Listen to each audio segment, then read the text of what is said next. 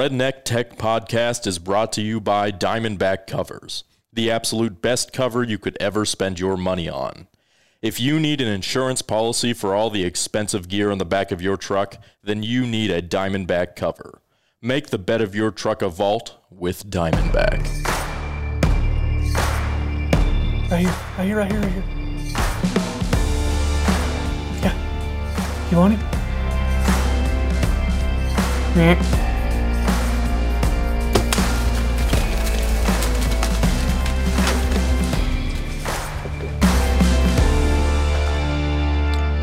What's up, ladies and gentlemen? We are live on YouTube currently, and we have got me, Red Velvet, and Jamie Shira in the office. What's up? And we are going to be doing episode number 98 today.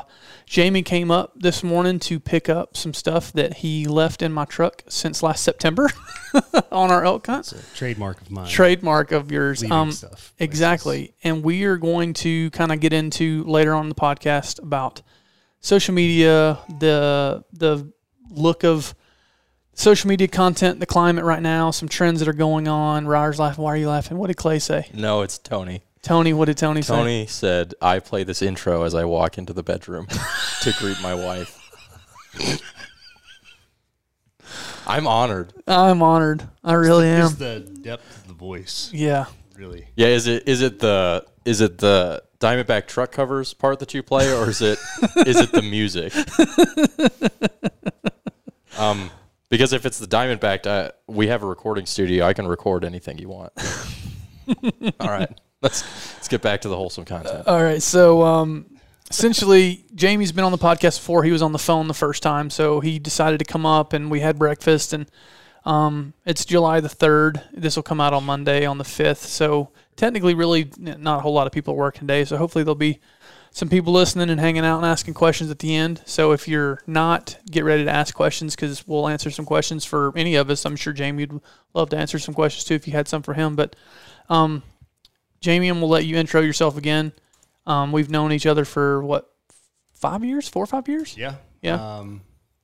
2014 or 15. Did we meet? We met before that hunt with Dudley and Andy, didn't we? We met at Killcliff a long time ago, but it was just briefly. Yeah. Very briefly. That would have been. That was the first time we really hung out. That would have been 13, 12 or 13, because I started working at Sub 7 in January 2012, and that would have been shortly after that. So it would have been 12 or 13. And you were doing what at Killcliff then? Operations. So there were basically 4 or 5 people in the company, and I had come from the restaurant industry, still in the restaurant industry, and started running operations, really having no idea or experience or anything what I was doing. And we kind of went from 0 to, over 10 million in sales. So that was a pretty. Do you have any idea what it is now? No. I have no Way over 10 million, I would assume. I would hope so. Yeah. That would be the positive thing. Yeah. But no, the first time we really hung out though was at the farm with Dudley and Andy, and I think that was my first foray into this entire industry. I mean, because Baker was like, yeah, Caleb's going to come down, he's going to bring his gear, and then you were like, yeah, I want Dudley to do a podcast. And I'm like, what's a podcast? Yeah. Like, hunting podcast? Well, I don't understand it. I'm pretty sure Dudley's podcast. I'm trying to think. Down there at your place, I think that's the first podcast I ever did. Was Dudley's. I'm fairly certain if I think. I remember you were having a little 2017. trouble setting the equipment up, so yeah, that would make sense. Well, no, that's the first time I'd ever been on one or done one, and that was on his. And pretty sure that is the first time I'd ever done one. Because I remember, I say that. We had recorded 2 other ones with Baker for his podcast that never happened. That will never happen now. He's got content for years. Oh, man, he's got content for years. But that's the first one that I ever guess I did that actually went somewhere. Yeah. And look at us now. Who would have guessed it? Yeah. Look at us. Look. Comes back full circle. Yeah. Comes back full circle. But yeah, that was a very interesting. Closer to the mic. You're backing up on me. Just pull it closer to you and sit. Yeah. Very interesting weekend. Am I good? Yeah, very interesting weekend for me, being that it was the first time I'd been around any of that and seen any of that and experienced any of that. I mean, I grew up in South Jordan on a farm. Like, we went hunting every weekend, and I didn't even realize the industry that was associated with everything. And, you know, some people were like, yeah, John Dudley's coming and Andy Stump's coming and Caleb's coming. And I'm like, I don't know these people, you know? And then I start like looking up, you know, stuff on the interwebs. Yeah. And I'm like, holy crap. Like, this is huge. Like, there's a lot of, it was huge then. It would be even huger now. Yeah. I mean, it's 3 to 5 times huge. So I was blown away. I mean, it was a super cool experience for me. Yeah. I honestly wish I had known a little bit more about it beforehand. Well, see, I mean, that trip, I mean, I knew who Dudley was. Yeah. But, I mean, and at that point I had filmed, you know, the who's who of hunting at the time, you know, and to go film with somebody who had another show is like, okay, it's just another day for me. And then come to find out Dudley was, you know, would end up being a client. Dudley is the mover and shaker that he is, and then Andy's, you know, going to become the mover and shaker that he is. It's like, I didn't take it seriously, and I think that was a good thing for me because I was just doing my job and trying to be one of the guys and hang out and create some cool content, and that's what resonated with those guys. And, you know, now we've been working with Dudley pretty much ever since. Yeah, I mean, I wish just kind of personally and selfishly I'd have known a little bit more so that I could have actually used that a little bit more to my had your finger on I mean, I had no idea. Yeah. I mean, I didn't know what I had in front of me, you know? Well, you left it in Baker's competent hands at that point, and we love Baker. Well, there's a little bit of miscommunication between some people. But you got to love him, though. Golly. So, yeah, that was the first time we'd ever really done a whole lot together. And that's the first time you'd ever been around, you know, kind of the content creation side, like you said. And since then, we did a hunt last year, you, me, and Ryer. And what a hunt that was. Oh, man. What a hunt. I don't know how much of that story we want to tell, but it wasn't just a hunt. That was an experience. It was an experience. But it's a really good story to tell now. We lived through it. Barely. That tagged you guys in the Instagram post. Yeah. It's like, well, I guess we'll just die on the mountain. You know, I think that was all of our mentality. Like, well, yeah, here we are. So there's this post on Instagram, and basically, it's I've got it on. They're making fun of like people that get stuck on the mountain, right? Because they don't really know what they're doing. Well, I mean, idiots. Yeah, idiots. And we were idiots for sure. It was 100%. It was really. I mean, it was Caleb's fault, but it was really my. But it was really. But it was really my fault because we went another 200 yards down into the depths of hell chasing those elk as the sun was going down. But who wouldn't have done that? Yeah, that's my thing. The thing. It's like if there's on the day of the hunt that we were on, and how many elk and hunters we had encountered, which is one elk, and at least 75 hunters, right? Am I getting that number right? Yeah.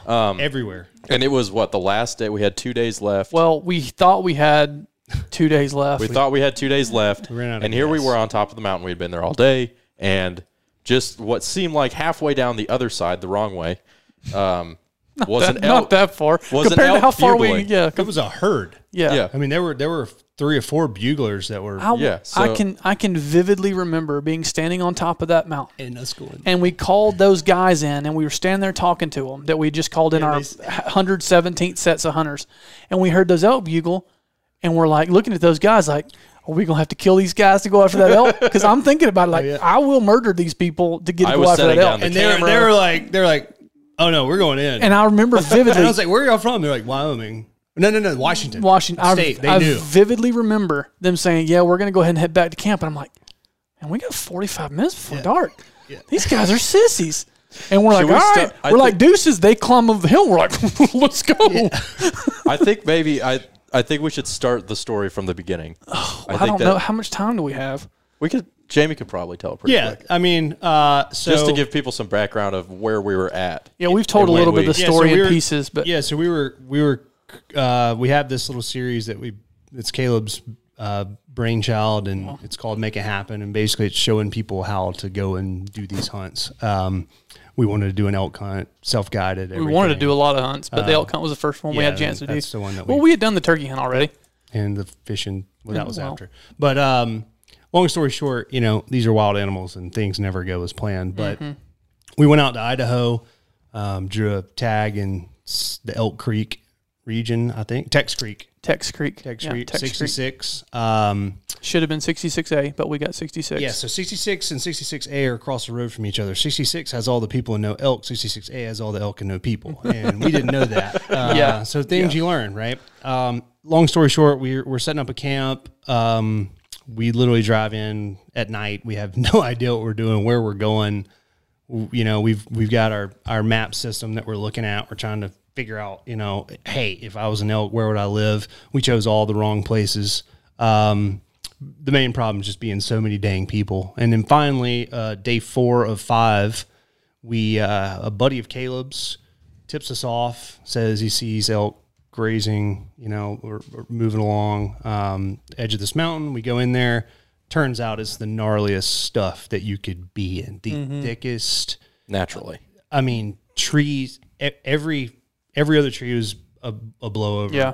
So you got but not blow over to where you can step over it. Blow over to where you can't climb over it. It's chest high. Yeah. So, and then there's one that's like knee high. So you're like trying to wedge yourself between them. I mean, you can't just hike anywhere. Yeah, no. You're climbing up, you're climbing down, you're going through. So we get out there the first morning. We pop a bugle about a mile into the hike, half a mile into the hike. Yeah, we pop a bugle and it's like all Here. hell breaks loose. Yeah. I mean, there's like 7 or 8 different bugles. We're like, yeah, we found them. And when we know they we hope they're not hunters, but as we hear them moving, as we're like, there's no, I mean, an elk can be 200 yards up the mountain in 3 seconds, it seems like. So we're in the chips. We're all fired up. We stalk down probably 3 or 4 different elk and get really close. Close enough where you feel like you should be able to see them. Yeah, and you just couldn't see them. We just couldn't see. It was so thick you couldn't see them. That's why they were there. But once we got in that ravine where the river was coming down, where we were like on top of them, we started. That's where they were bedding because there was just. I mean, it was destroyed. You couldn't see and you couldn't see. When it wasn't destroyed, you couldn't see 20 yards in front of you because it was so thick. Yeah. Long story short, we're there all day. All day going as hard as we can go. I think we did. Well, it took us virtually all day to hunt from where we left the truck, got to that river. Took us all day to get to the tip top where we called in those other guys. Yep. And that was literally holding ourselves on the side of the mountain, following, what elk trails we could find, finding a path you could actually physically walk, not have to climb over deadfall. And we just kind of zigged our way, and it was freaking steep the whole day. I mean, I feel like I'm in pretty good shape, and obviously altitude changes everything for somebody that lives at 300 feet above sea level. Going to 8,000, 9,000 is a big change. But, I mean, I was physically wasted, towards the end. And then, like you said, the elk were just going off all day. It was one of those where they bugled all day. And so you're just constantly driving because you just, if we just come over this next ridge, if we just, we just got to go right there. You can see it. It's not that far, but then you can't get there. You just cannot get there. And then you, get yourself where you get, in a position where you can't go up, you can't go down, and you're just in a really bad position. But we get back to the top. We take a little break. We sit down. We call. This is when that other group of hunters come in, and this is where the fun starts. That we 100% thought was not a group of hunters. No, I was convinced that was an elk. I was over your shoulder, and we were ready. Oh, yeah. We were trying to do a tactical. Oh, yeah. Y'all had already got caught with your pants down once. That wasn't happening. We were trying to do a tactical flank and come around and, draw up on them as they came in front of us, and these hunters were like... On a scale from 1 to 10, though, how good was my calling to bring those hunters in, though? Excellent. It was excellent. They thought we were an elk. Oh, yeah, for sure. They saw me, and they were like, wait. You guys aren't? They're like, wait, is that... Who's that? Where's that elk? Yeah. I'm like, oh, that's our other guy. They're like, oh. Yeah. You see, one of the sons was like 12 or 7. He's just like, damn. It's like, man, this sucks. Oh, he was tired of being out there. Oh, dude, I went on aggressive sequence. When I heard that elk call back, I'm like, this is it. Yeah. Y'all go. Well, we were almost level. Yeah. It was that open level because if it would have been an elk, he would have just run right down to us. It would have been beautiful. And the great thing is if we would have shot an elk there, he can only run downhill. Yep.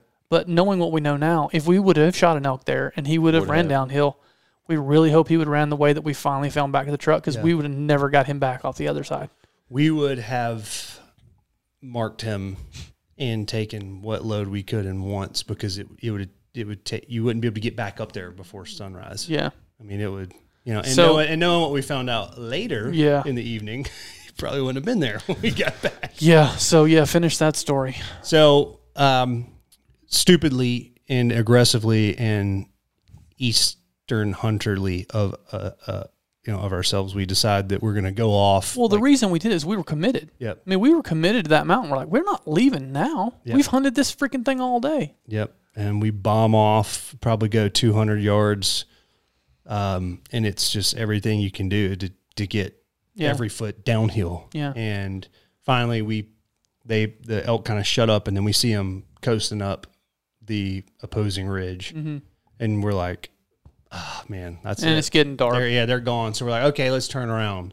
Well, the 20 minutes it took us to get down that took us an hour, maybe an hour and a half to get back up. We get up and the sun's dipped below kind of the lowest ridge in the west, and we're like, all right, well, we got to get out of here. We know that we know where the trail is. It's on our map. It's it's right on here. the Those map. guys walk down there. We know it's right there. Mm-hmm. So let's go, right? Well, we get there and it's not there. We can't find the trail. I mean, I've never really been lost in the woods, and we weren't lost. We knew where we were and where the trail said it was. We're standing on it, and you just can't find the trailhead. And we had good service on top of that mountain. Yep. So we're like, we know that the GPS isn't off. We've got good service. We know that the trail says it's right here, and we're standing on that spot. I mean, we were doing the kind of 45-degree back and forth for 100 yards. Well, that and fighting. Never came across the trail. We'd get there and there'd be deadfall. Yeah. That you couldn't get around. Then we'd hike back up. So you'd go down 200 yards, and it'd take you 20, 30 minutes to get down. Then it'd take you 30, 45 minutes to get back up 200 yards. And we're like, okay, well, let's go around this way. And then we'd go, try and get around, and there'd be a cliff. And then we'd hike back up. And then we're like, okay, let's go this way. And we tried how many different variations of 6 or 7. And I'm not even like a claustrophobic person, but when we were down in that elk brush, when it got dark, and you could stand still and pick your feet up and you wouldn't fall, because you were just compact in there. That's when I was like, okay, this is real. And then you finally get to an open spot and look, and it's a 1,500-foot drop at the edge of your feet, and you're like, all right, this is kind of life-threatening now. This is pretty dangerous. We're all trying to get through there with one hand. And we're exhausted. Both y'all have bows. I've got the camera. We've been doing it for what amounts to an entire day. We ran out of water because we were not planning on spending the night. We didn't have any food. We didn't have, sleeping bags or tents. It was nothing. dire straits. Because we were 100% not planning on being on the mountain. And we were dressed for 75 to 80 degrees because that's what it was all day. And we're hunting and walking. We're like, we don't need cold clothes. I mean, we're working our butt off. Mm-hmm. And the spot where I had to kind of put my foot down and had to be the voice of reason, I guess, because I know y'all weren't going to stop. And I was like, okay, somebody's going to have to stop this. I was past the point of exhausted. I know y'all were close to it, if not there. And it's like we were going down the side of that ridge and we were sliding and we couldn't, we weren't going to be able to stop ourselves. And I'm like, let's go find a place to just bed up, build a little fire. And we checked the weather. We still had service. It was going to be in like the 20s that night. So we're like, we have to build a fire. With the 20-mile-an-hour wind. Yeah, and then the wind starts blowing, and we're like, and this place is dry as a bone.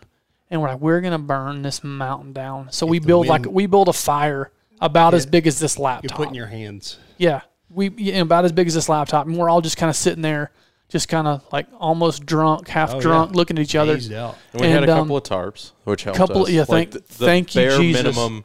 We all had the bare minimum of the stuff that you're supposed to take. Between the three of us, if it had been just two of us, we'd probably been screwed. Yeah. Yeah. It would have been it was a bad situation. It would have been a lot worse. I won't have that happen to me again. No. Yeah. If we would have not had that Sitka tarp. Yeah. Yeah. I told Barclow that. I was like, that freaking Sitka tarp saved our butt that night. I mean, that was a bad situation. I mean, just building a fire in general, like the primordial attachment to that calms everything. So essentially what we did, so we're stuck and we're like, okay, this is about probably 11:30 that night. Yep. We finally given it up. Yep. We've been trying to get down the mountain probably less than 500 yards half a dozen times, and we finally gotten exhausted because we go straight down, then climb our way back up, straight down, climb our way back up. So we find one little soft spot with a kind of a little knoll in the hill with a big tree, and we're going to kind of tuck up against this and build our little fire. So we build our little fire. We put the tarp above us to kind of try and hold the heat on top of us, and we're all just kind of lay around it and try and stay warm. And then we're like, all right, we're just going to ride it until the morning. And at that point, there was going to be no problem with anybody sleeping. We were all tired. It was uncomfortable, but we were so tired it didn't matter. We just wanted to stop. Well, Fire found the only food that we actually had left. Tuna. Which was a pack of tuna fish. Yeah, that was deep down in my pack from like the first day that I forgot was in there. First of all, we're listening to 90s we weren't country playlist. Were we listening to that yet? No, because I turned that on for a very specific reason. Yeah. Which we'll get to. But I found that tuna and I was stoked because I was thirsty and it was that tuna in water. Yeah, moisture, yeah. And I love tuna. I love tuna. I mean, we had run out of water at like God, it smelled so bad. So I was already sick at my stomach because I was so tired, and you pulled that tuna. I was like, God, that's terrible. I offered everybody some tuna, but nobody else wanted some tuna. I don't know if I've ever been hungry enough to want that tuna. So we're sitting there, just kind of like recapping like what in the world happened. Like, this sucks so bad. This is so awful, but hey, you know what? Like, it is what it is. It's a learning experience. Well, the thing is like I've heard of people being stranded on the mountain before. And I'm thinking, how the hell do you get stranded on a mountain, dude? It's like, do I got to just walk down? No. Turns out it's a little easier than you think it is. It's way easier than you think it is. I mean, being, like I said, pretty capable and pretty good shape, like. Yeah. Well, you know what? Now that I think about it, I kind of blame Ryer. Because we're both from Georgia. He's from Colorado. He's from Colorado. He should know better. I could have gotten off the mountain. He actually had to. I could have gotten off the mountain. You guys couldn't get off the mountain, so I had to stay with you guys because there's strength in numbers. Okay, here we go. So you probably could have gotten off. Your tuna is the reason that we ran into this next situation. I just want to point that out. We can't confirm that. Yes, we can't confirm that. So it may seem like that, but I think that there's strong evidence to suggest. There's a lot of stuff on like Discovery Channel that say that was the reason why we had the tuna encounter. So anyways, we're sitting there, wind's kind of whipping. It's starting to get pretty frigid. We're just like, I just want to sleep. We're just accepting it, hands like in your pants, like laying face down in the dirt. Like, this sucks, but I'm not freezing to death and I'll be all right. And that kind of cold where you have to like rotate your body because only one side of your body would be warmed by the fire. Yeah. Mm-hmm. It's like you'd face this way and we're just like curled around this fire. Like if you can imagine the tarp top, half of the fire is under the tarp top, and then we're just like wedged around the fire. Yeah, we're trying to get that radiant heat off of the thing just ever so slightly. Yeah. But we're sitting there and we hear crunch, crunch. Oh, I heard a huffing first. Crunch. I heard the huff first. Oh, you heard the huff first. I heard the huff. And I'm like, see, I didn't hear that. I just heard crunch, crunch, and we're sitting there. We're all kind of dazed. And, I guess you didn't say anything because Ryer goes, guys, I think there's some elk feeding towards us. And I was like, huh? So, yeah, pretty sure I hear elk. Yeah, because we've got a fire going and I'm like, there's talking. no way. I mean, because if you can hear it walking, it's got to be. And the wind's blowing yeah, directly towards where we're hearing this. Yeah, I was like, if you can hear it walking and the wind's blowing the sound away from us, it's got to be pretty close. I'm thinking elk would with a fire. Choo, choo, choo, and it's getting closer, and it's getting closer and louder. And then you start to say, okay, that's a really heavy, big animal. And we got some flashlights, but we're just kind of just sitting there, just trying to play stupid, just trying to not pay attention. And I flip my headlamp on and do this number, looking around the tree, and I see a head.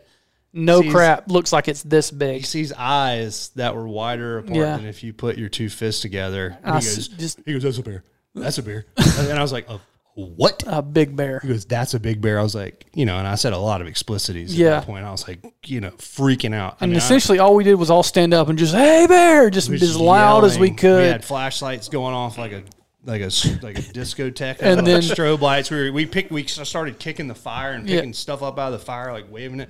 I think what saved us, I'm no bear expert. I think what saved us was the fact that we were uphill. Yeah. Because it was a steep hill that he was coming up. Yeah. And it made us look, as I'm sure with the fire and all three of us, it made us look like. Well, when he ran off, I remember he runs off, and it's a big lumbering runoff, and it just stops, and it sounds like it's under 100 yards. And I can hear it snotting. And and just stops, and we're looking at each other like, he didn't leave. No. Like, he's still there. Yeah. So we're for sure sleeping turned into we ain't sleeping no more. And everybody's adrenaline is through the roof. And I remember just being just like almost felt whatever a tweaker feels like, just sitting there just like nervous shaking. I couldn't talk. Yeah. My jaw locked up and I was just jackhammering. I mean, I was freezing. But the only weapon we had was our bows. You sat there with an arrow with a broadhead, like you were going to do something with that. Yeah. I had a knife. I was going to do something better than nothing. Sting an eyeball or something. So, and when he stopped running, we never heard him again. So we sat there probably until you fell asleep about 20 seconds later. You were out cold. I don't remember. Ryer and I think your adrenaline dump just maybe that was the rest. That was all you had in the tank. You just I just remember waking up about 3 o'clock, and the fire's almost out, and both of y'all were asleep. Yep. And I'm like just scranning, like, man, don't We go were trying out. to stay up. Yeah, I was trying. So- I got on my phone because I knew that we're all tired. 90s country. And I found an offline Spotify playlist of 90s country. I was like, well, I know for sure none of us want to talk. We're so tired we don't want to talk. So I'm going to put this 90s countries on. At least maybe like he'll hear it and think that there's some commotion up here and won't want to come up here. So we played that on repeat for all night. Sang a few songs by Reba. And So at the end of all that, we lived through it. Bear didn't come back. Thank you, Jesus. Daylight came up the next morning, and it's, what would you say to the road? When we walked to the road, how far do you think as a crow flies? Less than a mile and a half?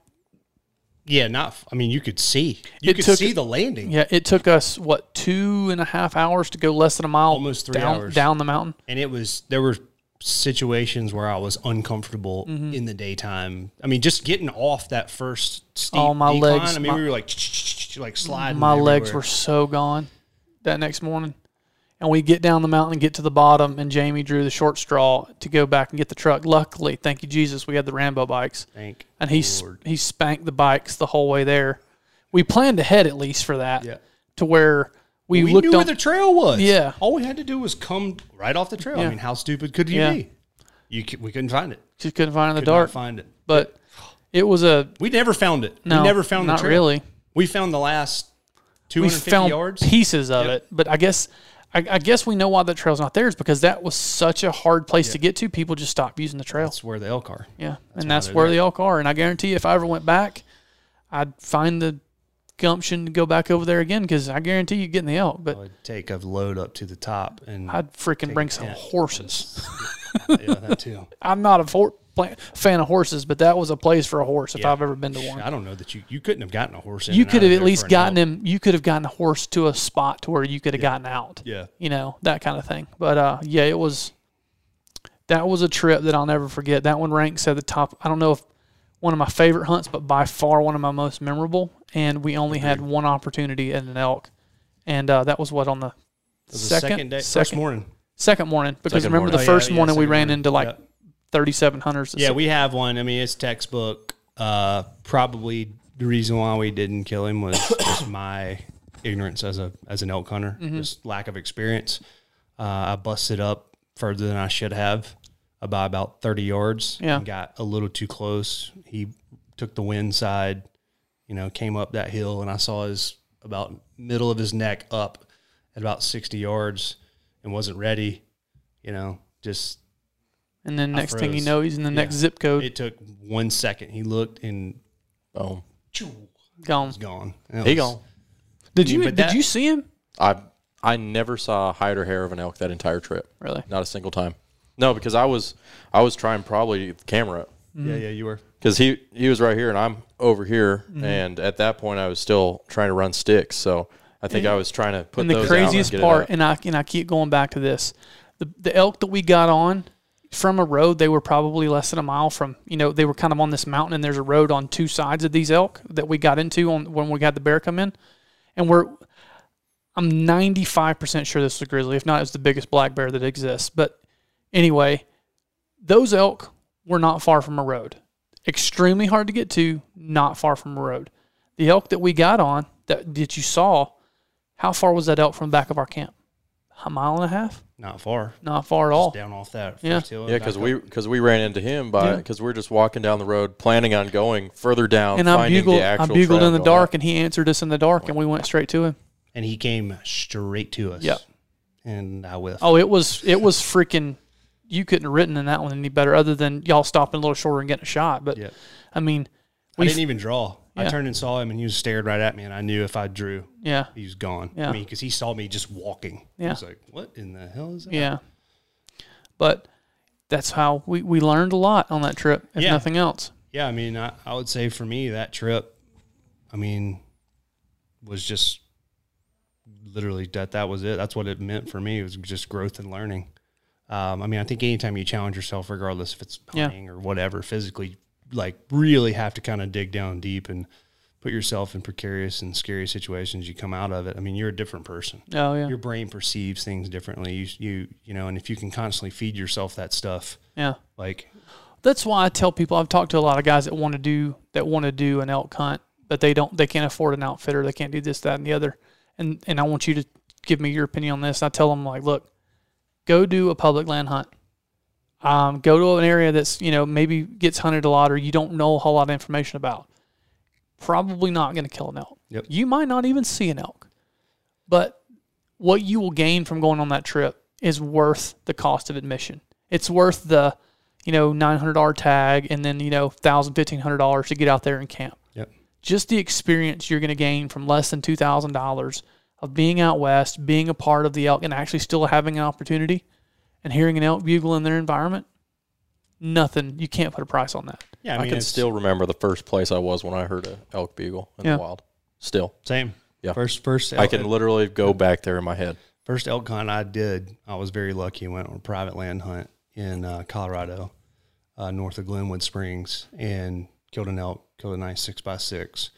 I've been on 3 other elk hunts that were all public land by myself, or with, without guided. And I mean, they're very low chance on some of those things. A lot of it's me spending time trying to learn, what to do and how to do. I mean, it's just different. I grew up sitting in a, ladder stand or a lock on or climber, whitetail hunting. I mean, that's just what I did, but it's very akin to, they're just like giant turkeys. And for me, turkey hunting, just hearing that turkey gobble when it's still dark outside, that's all that I need. I mean, I'd rather take somebody else hunting and let them experience than even me kill a turkey myself, because it's just, I mean, when we hit that, I mean, that first bugle, second morning, the whole trip was worth it. Not to mention the fact that we saw one and it could have had a shot opportunity and all this. But, I think it's important to say, though, that people that grow up in these areas, they do the same thing. They don't kill an elk every year. They spend the time off season scouting and trail cammering and feeding. I mean, I see my buddies out west that are doing it all the time. They don't kill an elk. They may kill an elk every 2 or 3 years, I mean, it's like killing a big whitetail. I mean, people hunt their whole lives and don't kill a big whitetail. But, for me, it's, of course it's easy to say when you don't kill something that it's more about the experience. But I think if you put yourself in that position, it really does make a lot of sense. And luckily I kill enough whitetails that I can trade out elk meat. So, I get my elk meat anyways. So you're ready to get hurt again? Yeah, always. Yeah. I mean, I've been ready to get hurt. Yeah. I had a month to recover from that, and I was ready. Yeah. I was trying to book a late season hunt and trying to figure out how to get back out there. No, I 100%. I mean, that's kind of what I live for. I mean, that challenge, that adventure, that, I mean, sure. I mean, it's nice to go to nice places and stay in a lodge and do all that stuff. 100, would never turn that down in a million years. But I also like to hike and camp and all that. And if I can mix hunting with that and the kind of survival type feeling associated with it. I mean, I live in Buckhead in Atlanta, one of the largest cities in the country, much, and in the Southeast specifically. But like getting out west I wish everybody could do it. I think if everybody could do it, it would make the world a little bit better place. Make the world a lot better place. Oh, 100%. So let's get into what we're going to talk about in the podcast now that we're 34 minutes in. I just thought that since all 3 of us were here, that'd be a good story to tell with all 3 of us. I planned on telling the story. Yeah. And I figured it'd take that long, which that's fine. I don't care. What I want to talk about with Jamie is, and Jamie kind of, gave you his backstory and he gave it on the last podcast. He's a business owner, owns, some restaurants, some bars. You own a couple of VitaFlows. Yep. So, I want to say he has a lot of responsibilities when it comes to creating content for what he does. And then he's also a hunter and outdoorsman like we are. And then we handle a lot of content creation on our side. And I wanted to kind of see how those two roads intersect, and then also dive in even a little deeper into what it means to add value, because Jamie has dipped his toe into the outdoor space a little bit, done some stuff with Eberly Stock, Black Rifle. You've obviously done some stuff with us, and you kind of see how that world works. You know how your world works. And I want to kind of get into a couple subjects that we talked about before, and I gave you some notes last night, and I obviously want to get what Ryer thinks too. But as a business owner, because we get this question a lot for guys that want to get into the hunting industry, that want to either figure out how to get a job, to get some free products, to get discounts on things, whatever the case may be. And our number one piece of advice for those guys are, you've got to figure out a way to add value. Yep. When you hear add value, what does that mean to you? Well, it means a lot of things, and it can be interpreted a bunch of different ways depending upon what you're talking about. I mean, look at our turkey hunt. You know, we tell people you got to add value, right? So if you're going to ask somebody if you can hunt on their land, which is what we did, we literally knocked on doors to find a place to shoot a turkey. We have to be willing to, offer something. Yeah. Have a bartering chip. That's the way you can add value. I think the way it pertains to like my world and for someone trying to get into the space, the two words that I really try to focus on are quality and like efficiency. But you can add value through relationships. You can add value through increased communication. I mean, whatever you have a skill set in, try to get good at it and try to use that as your value add. I mean, I've been racking my brain because hunting is such an important piece of my life. I have this just urge to be in this environment. I think that I can add value and legitimately, and when you sent me the notes, I was super freaking stoked because I've been trying to figure this out for like the last 2 years, is how do I add value in the outdoor space? I'm not a Olympic archer. I'm not a fitness freak that can run up and down the mountains. I don't live out west, so I don't have like places to hunt. I don't know how to run a camera, so I can't provide, quality content. Mm-hmm. I'm not the most knowledgeable hunter out there. I haven't experienced a lot of different hunts. So it's like, what is my value add? And what I'm coming around to figuring out, and we're actually going to start it this fall, and something that I want to get you guys involved with, is just creating more hunters. And this is going to go into a whole bunch of different subjects, but how many podcasts, how many Instagram accounts, how many YouTube accounts look at this awesome hunt that we went on, right? This is how we did it. Go do it. There's a gap, right? There's a gap between telling someone how to do something and showing them how to do it. Yeah. Right? You can read every business book on how to be the best leader. You can read every book there's ever been written on shooting free throws. And I don't know that there have been very many, but yeah, that's not going to make you a better free throw shooter. Yeah. You have to practice it. And my goal that I'm trying to formulate my head around is, how do I create more hunters? Because that's what's going to make this thing last, right? Yeah, for sure. You got to have more hunters, because more hunters equals more money into conservation. More money into conservation obviously just elongates, and propagates the hunting industry. Yeah.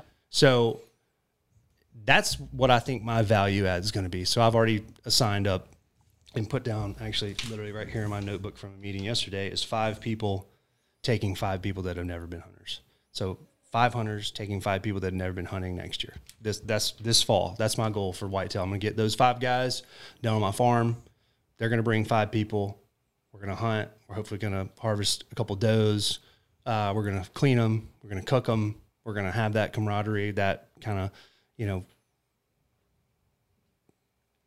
like the ability to sit down and share food that you harvested. That you've harvested. Yeah.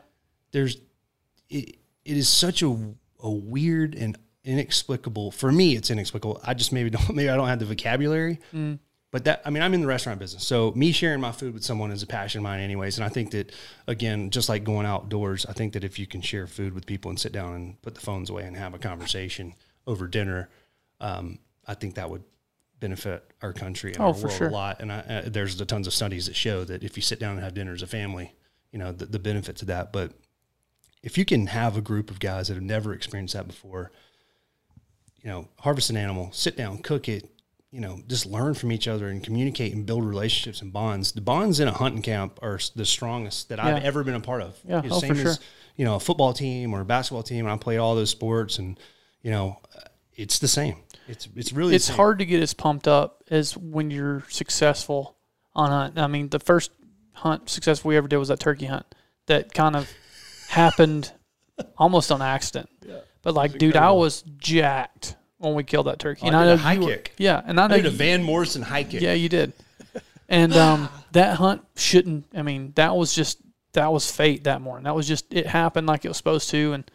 But you know, that was the first time we'd ever really, quote unquote, hunted together. You know. Yep. And we were successful by 9 a.m. the first morning. It's like, okay, you know, I can get used to this. Yeah, it doesn't work. Yeah, exactly. But what you're saying, though, and it's all been disappointment from there. Yeah, no doubt. A lot of effort and lack of results. Yeah, well, I don't know. We had a really good time in Nebraska. Yeah, Other than the train. The train was pretty miserable. We've had some really storybook moments, you and I, Jamie. You know what? That's the point. Yeah. That's the point, though. I mean, sure. Again, you can pay $10,000 and go, say, in a badass ranch and kill a big-ass elk. And there's nothing wrong with that. And I will do that when I have the funds to do that. Yeah. But I don't now. Exactly. And, you know, there's also the mystique and the adventure and the challenge of doing it yourself. Oh, yeah. Well, but even if you drill down to it to where take somebody, and getting back to what we're talking about adding value, you found a way and you were honest with yourself to say, okay, these are my strengths, these are my weaknesses. Not a lot of strengths, a lot of weaknesses. And I think that's the majority of people. But my strength is people. Yeah, exactly. Right? So that's the strength. And so if you're listening to this and you're trying to find a way to add value, and it might not be in the hunting world, it might be in your business, it might be in your family, it might be in your whatever the case may be, you got to have an honest conversation with yourself. What are your strengths and what are your weaknesses? And say, hey, I'm really good at carpentry, or I'm really good at communication, or I'm really good at fill in the blank. Yeah. Figure out how you can take your strength and add value to what your goal is, and go from there. I mean, it's that simple. Focus on what you have and build on that. Don't focus on what you don't have or what you can't get. Well, and I think a little piece of advice I could give in that realm is I get this a lot with, in this business is we do video production and photography. That's generally at the very base and core of what we do. But we also do graphic design. We also do, motion graphics. We have done some website stuff. We've done all those things. Are we good at those things? No, but we know people that are. And I'm one of those people that say, okay, I know that we are really good at producing great content. We are not the best at motion graphics, so I have somebody that I sub that out to. Absolutely. Because I know what I'm good at. I'm not going to try and make $500 on something that's going to take me a week when I could hand it to somebody and can do it in an hour and I'll make $200. Okay, it's fine with me. 100%. It's like, stay in your lane, know what you're good at. Now, don't discount the fact that you're going to learn things along the way, and you might get better at something that you're not good at now. But just take into account what you're good at and what you're not good at. Well, I think a question for you, for both of you, is to flip this on its head is there's a lot of really good content creators out there. There's a lot of incredible photographers and videographers in the outdoor space. Why do some of the bigger and better names use you guys? And I would say I think it's because of your value add of communication. Yeah. You do what you say you're going to do, when you say you're going to do it, how you say you're going to do it. We do all the little things well. Right. And you don't hamstring a project for a month because you're trying to make your own graphic. Yeah. When you can hire somebody to do it. And it's like, hey, let's make a little bit less of this much bigger pie than make all of the pie of this really small. We just try and approach things with common sense. Like yesterday, we had a client that wanted some changes. Did we agree with the changes? No. But the client wants the changes. I said, Ryer, are the changes going to take you a long time? No. Is it going to, add a lot to the time or the, the length of the video or whatever? He's like, no. I was like, all right, well, let's do it. But we've got to use common sense to where it's like, okay, this is going to take us 2 more days to do it. We don't have 2 more days right now. We don't have half a day right now. So we have to approach things with common sense. And when we do that, and you take into account, I think another thing that people don't take into account, like for us anyway, is we have clients that have been there since the very beginning for us. And we're adding some really big clients right now. But I'm also going to make sure my new clients know, these smaller clients, they're who got us here. Mm-hmm. And they're still there, and we're not going to do stuff for them. So, we have deadlines for them, and we'll have to work your stuff in around that. And if you're not cool with that, then I guess, we should not work together. Yeah. But at the same time, it's like there's value in the little client and there's value in the big client. Yep. And and answer your phone. Yeah, it's pretty freaking easy, man. Yeah, I know. There's nothing worse. I would say, kind of going back to the original question, I mean, there's adding efficiency, making people's lives easier. Which we talked about at breakfast, how we wanted to do that. Yeah, there's being a good communicator. There's adding quality to whatever it is, a project or a video or an experience. Customer relations. I think that's a huge value add. But I think the biggest thing that people get bogged down on is a lot of the times just being yourself and being just cool. And I don't mean like trying to be a cool guy, but just like not trying to be somebody that you're not. Like that's a pretty big value add. Like people can most people have a pretty good bullshit meter. Mm-hmm. And if you're, trying to be somebody that you're not, people don't want to be around that. And well, I think a lot of guys that are wanting to get into this business and they're asking how they can add value, the one hiccup they have is more than anything, they want to see themselves in the content. Mm-hmm. And I learned a long time ago that me being on camera is not where the money was or not where any of the good stuff was. Is if I wanted to have a job where I got to hunt for a living, it wasn't going to be in front of the camera. And I'm not saying everybody that wants to be in this industry should be a producer, because then we'd be out of business. But what I'm saying is, if the only thing you want, and you got to be honest with yourself about this, if the only thing you want is to see yourself in pictures and in Instagram posts and in videos, then by all means, go for it. But that is a really, really tough row to hoe. Mm-hmm. Just because that is hugely competitive, and to be truly a standout on-camera personality takes a very, very special person. And I would venture to guess you can get better at it, but it's a God-given talent a lot of the time. Well, I think if you have to do that, you said it, you have to commit. You have to put out 10 pieces of content every single day. And you got to be honest. For years. And you've got to be honest with yourself to say, look, I want to be on camera. Yep. And that's fine. Yep. I'm a guy that doesn't. I'm not right. I'm not the guy that wants to be on all hunts. Do I like to hunt? Yes. Do I care if the camera's there? Nah, not really. Yeah. And I have a couple clients that they do want to be on camera. I have a couple clients that don't really care if they're on camera, but they absolutely should be on camera. Right. Chuck Belmore, God, I love him to death. That guy was born to be in front of a camera. He's a comedian. Yeah. And so, but there are very few of those. Yeah. And you got to be honest whether or not you've got the personality to do it. And I know I don't. Right. I'm really good at talking about 3 subjects: my kids, baseball, and filming hunts. Outside of that, I'll fake it till I make it, man. You're good at what you're good at. Yeah, you're good at what you're good at. But like, you want to talk about cooking or something else, I'll be like, I like to eat. That's about all the value. He can't even decide what other thing to talk about. That's how little he knows about all the other things. Truly, if you want to talk about other things, not filming hunts, I probably can't do that. Oh, dude, I met a guy the other day. We were sitting down and we were having dinner, and he was in the dinner party we were with. I was like, hey, what do you do? And he's like, oh, I work in commercial HVAC.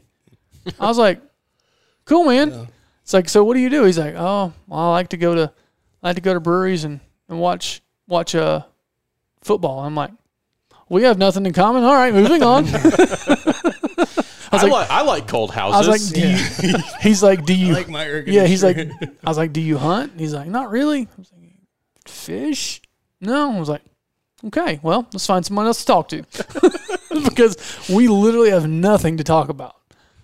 And maybe I'm a butthole, but I just didn't have anything to talk to him about. But yeah, no, I agree. I mean, you could learn more about breweries. Maybe. Really. I mean, that's a pretty. Ryer, that's a pretty. That's a very low entry. There's like 5 things that are like pretty easy to be knowledgeable about. The like somebody could. You need to go to a brewery and just like have a couple of beers, and then for the rest of your life, you could be like, oh yeah, I went to this one brewery and had a dark beer, and I really like that. And then they'll talk about beers for 20 minutes. But that would be a lie. Yeah, I'll get them to drink a dark beer one of these days. No, Ryer, all beer tastes like horse piss. That's not true. All of it. That's a lie. It is. That would be called a opinion. Yeah, no, it's We're terrible. not allowed to have those in this day and age. So, all right. So the other thing we want to talk about is what do you think are some skills? And I think this goes into all facets of business. It doesn't count for the outdoor space. I mean, you know this in the restaurant business. What are some things that are skills that are just timeless that you can? Well, Nunchuck skills. yeah, karate skills. for sure. Yeah, Donnie Baker's in the chips. But no, I think that anything that's related to specialization in content and digital marketing is going to be a skill that's only going to become more and more value. And the beautiful thing about those skills is everything that you need to learn is online, and a majority of it is free, and the rest of it is really cheap. Mm-hmm. I mean, there's a website called Udemy, udemy.com. They have thousands of courses on how to do anything on the computer, and they're like $9 a piece. Yeah. You've got Adobe tutorials that come with the software. YouTube. You can learn how to do anything online. Yeah, You can learn how to build there's websites. no excuse No to be ex- uninformed anymore. Right. There's so many podcasts that give away so much information. Like our podcast, we give it all away. I mean, I mean, being able to, one thing that I really wish I was better at, and it's stupid that I'm not, because I spend so much time outdoors and I always film stuff and take pictures, and I love a good hard picture is actual photography. And it's stupid that I'm not better at it, but that's something that,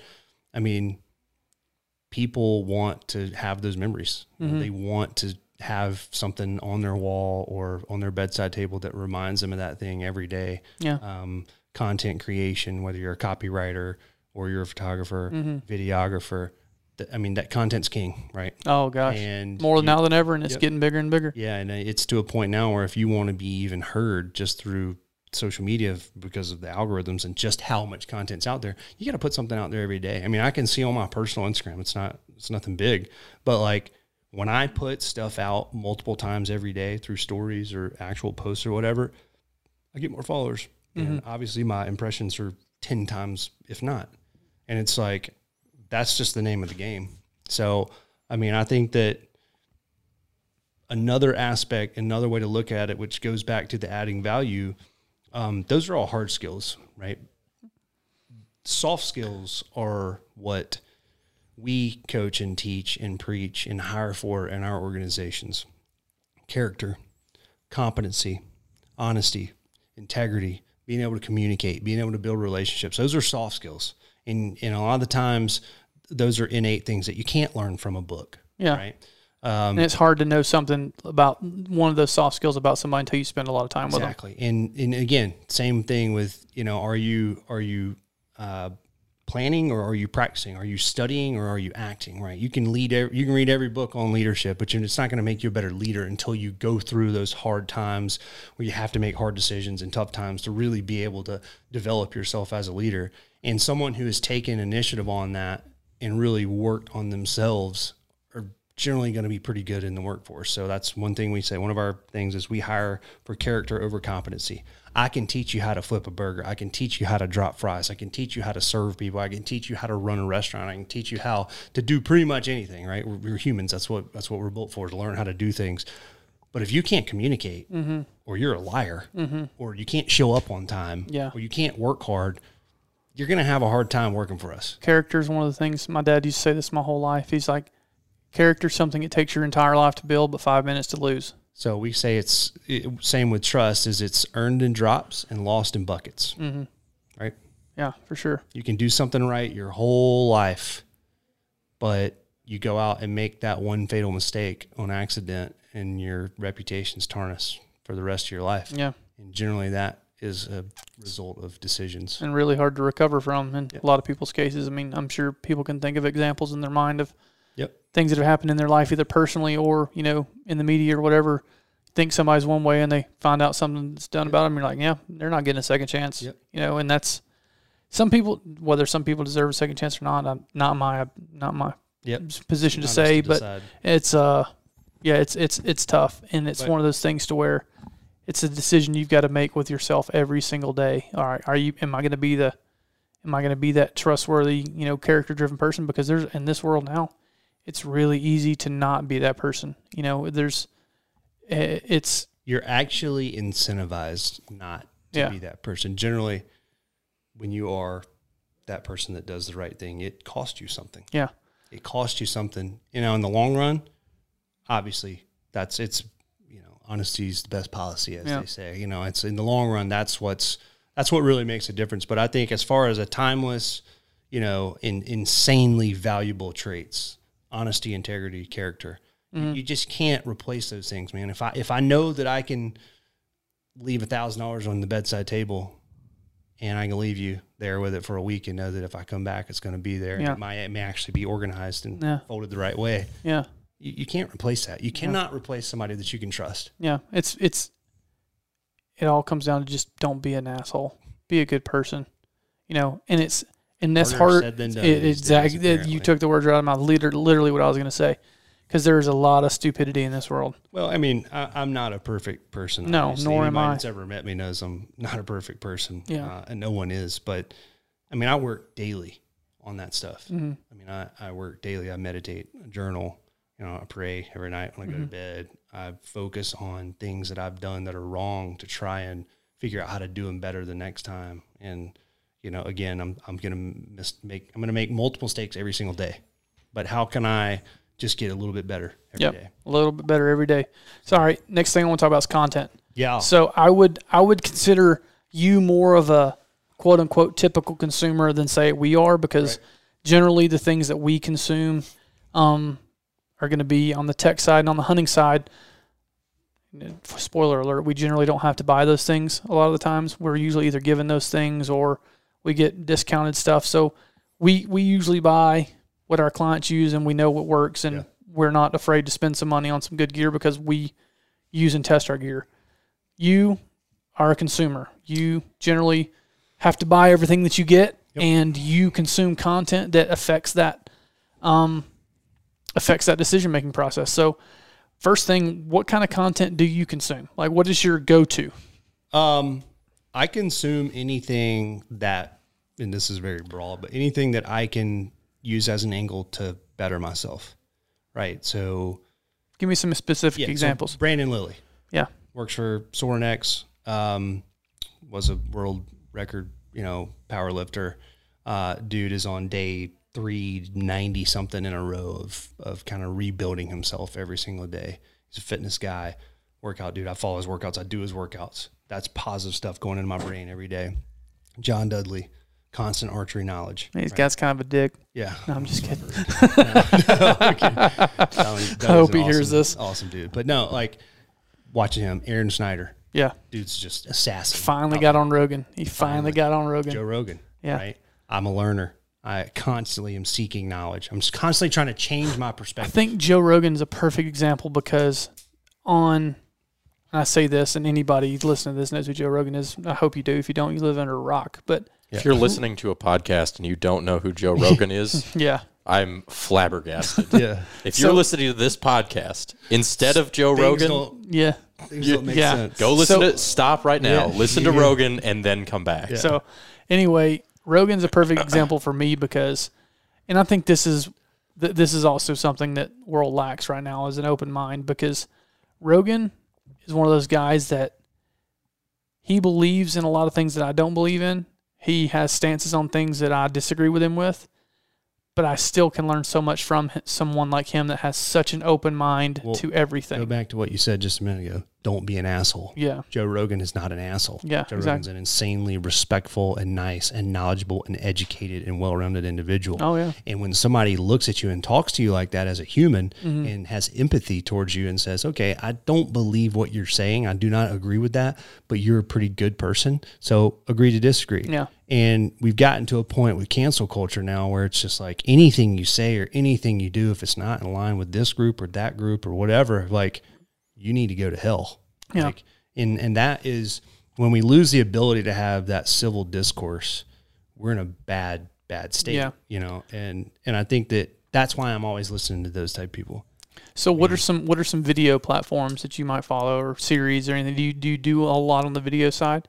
No, mostly podcasts because I do it when I'm working out Yeah. or when I'm running or when I'm in the car or something. I do watch a lot of YouTubes on BJJ, Brazilian Jiu-Jitsu, for those of you who don't know what that means. Why'd you look at me? I knew what that meant. Yeah, well, we don't know. You're looking at me kind of funny.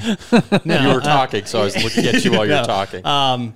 Brazilian Jiu-Jitsu is a martial arts. It's mostly ground game, grappling, kind of like wrestling. And so it's a very visual sport, right? So I'm on YouTube watching that all the time, and I'll generally work on a move for a month. So I'll watch every video I can find on that one move so I can see all the different complexities of it. Obviously, Dudley's archery knock-on series. School of Knock. School of Knock. I mean, holy crap. I've been putting it all over social media. Not that anyone follows me or anyone's seen it, but I got the knock to it and I'm on week 6. I started on Wednesday. Yeah, so 6 started Wednesday.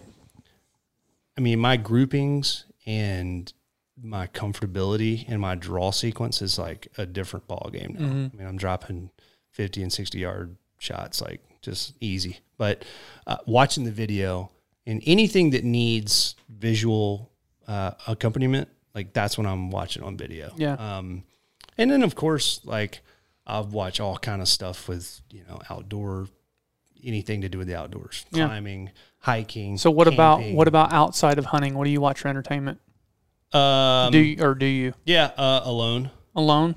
I haven't watched that yet. Oh my God, it's the best show Really? on TV. It's a History Channel. Yeah. These dudes are put out in like the remote places, like most remote places ever. Yeah, listen to the They get 10 podcast, items. Rogan's podcast about the guy that won it. I It's listened to that one. insane. It's incredible. And isn't it just the last person to leave who went? Yeah. to- Yeah, and You when- don't, yeah. you don't know. He when only the made other it like people it was like 70-something days, and dude won. I'm like, really? I thought it would be like 6 months. Caleb, they're in like Antarctica Well, I mean, still, with 10 items, yeah, no food. yeah. But anyways, no, I watch that and then I watch Food Network. Pretty much it. Yeah. I cook a lot. Own restaurants. Go figure. It's one of my passions. It's one of those things that I think if we can share food Yeah. across the table from other people and sit down and just have conversations and listen to people, it changes your perception. I mean, any engagement you have with someone else that you give their attention to them, you're going to have your perception change, even if it's just a miniature amount. That's pretty much it. Food Network, cooking stuff, jiu-jitsu. Obviously, I read a ton of books, and most of them are related to leadership, business, personal development, the outdoors, or hunting. I mean, it's kind of where I'd like to keep myself. Yeah. Constantly kind of keeping those plates spinning, sharpening those sticks. So, next question is one that we haven't talked about yet, and I've honestly kind of avoided talking about it, but I know our listeners are going to know what we're talking about. I think you, kind of like the Rogan thing, you've been under a rock if you don't.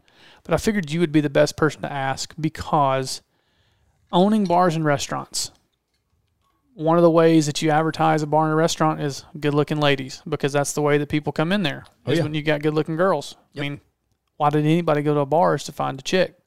Or in the girls' version, find a dude, vice versa. So obviously in the hunting world, we have this, I don't even know if you call it a trend, of huntresses. It's a trend. So there's a handful of them. Yeah, I mean, here, I'll cut to it. Okay. I think it's a good thing. You think it's a good thing. Which part of it? Any PR is good PR, right? Okay. Anytime you can get eyes. Ready? Fight! Anytime you can get eyes on an industry, a product, anything that you're trying to promote or get out there, I think it's a good thing. I think it's a good thing to show that, hey, girls that, actually, dress up and wear makeup and all that can go hunting and kill an animal. Now, I think that... But they have... hold on. That's from the consumer side. Okay. Right? Now, from the hunting side, from the interior side, I think some of it's a little bit ridiculous. And I think that people doing it strictly for love or likes, okay? Yeah. That's ridiculous. Yeah. But how many followers do those people have that aren't hunters? Well, see, this is what I'm getting at. Is essentially we have a handful of these quote unquote huntresses, like your Lee and Tiffany, your Tiffany, your Melissa Bachman. Interesting. You've got a handful of these chicks that are legit as they come. Yep. And they've also been there Jana since Waller. the beginning. Jana Waller. They've been there since the beginning. Yep. They're OG. They're doing it for the right reasons. They're getting women into the sport. 100% on board with that. Tiffany's one of my favorite people in the world. One of the hardest working humans ever met in my life. She's also a spitfire, man. I love that girl. Then you have the TNA. Yeah. That is involved with this. That is there purely for two things. Numbers and to get a girl's face on there. Yep. Just, I guess, for those numbers, so really one reason. Most of them aren't actually hunting or doing much of it other than there just to get some social media, then they're going back to the house. Or, is there value in those numbers? 100%. But let me ask you this, because I think is it your perception as a hunter that it's not good for? Or is it what other people perceive hunting as that you're worried about? I think it's because for me, I don't give a shit. I don't either. doing, Okay, I don't right? I don't either, but I'm looking at it as a whole as like, okay, as the sport essentially dwindles, Right. It's getting smaller. Right. Is that the light is that the way we want to paint the sport to grow it? Well, that's not the only way. Absolutely not. I think that there is value in putting people's eyes on hunting. Even if Again, it's using TNA to do it? Well, what industry doesn't use TNA to do it? Sex sells, right? Oh, 100%. Always has and always will. But is it selling? That's what I'm getting to. Is it selling products? Oh, it's 100% selling products. You think it's selling If it products? didn't sell products, they wouldn't exist, right? They exist because they. So you think a create girl an sitting outcome. on a Yeti cooler in a bikini on a hunting type post is selling Yeti coolers? Absolutely. You do. Absolutely. If they weren't, it wouldn't exist. Just inherently. I wouldn't give, and I don't want to say any specific names, but I wouldn't give some of these people, guys or girls, discount codes to put out over social media if I didn't get a return from that. I know about Blue Otter sunglasses because of TNA. yeah.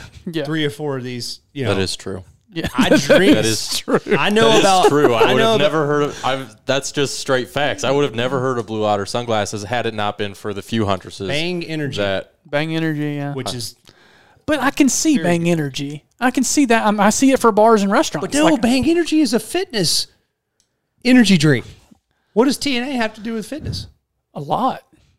I think about TNA. I mean, I get when you're associated trying to with make fitness. I think like CrossFit's kind of the same thing. Yeah. I mean, I kind of put those in the same category, but not hunting. Yeah, but there's a difference, I think, between mass but- appeal that like But you could look take. at- You look could at- take a energy drink brand, maybe like Brian really likes the Celsiuses, They're right? delicious. And you can get them at gas stations.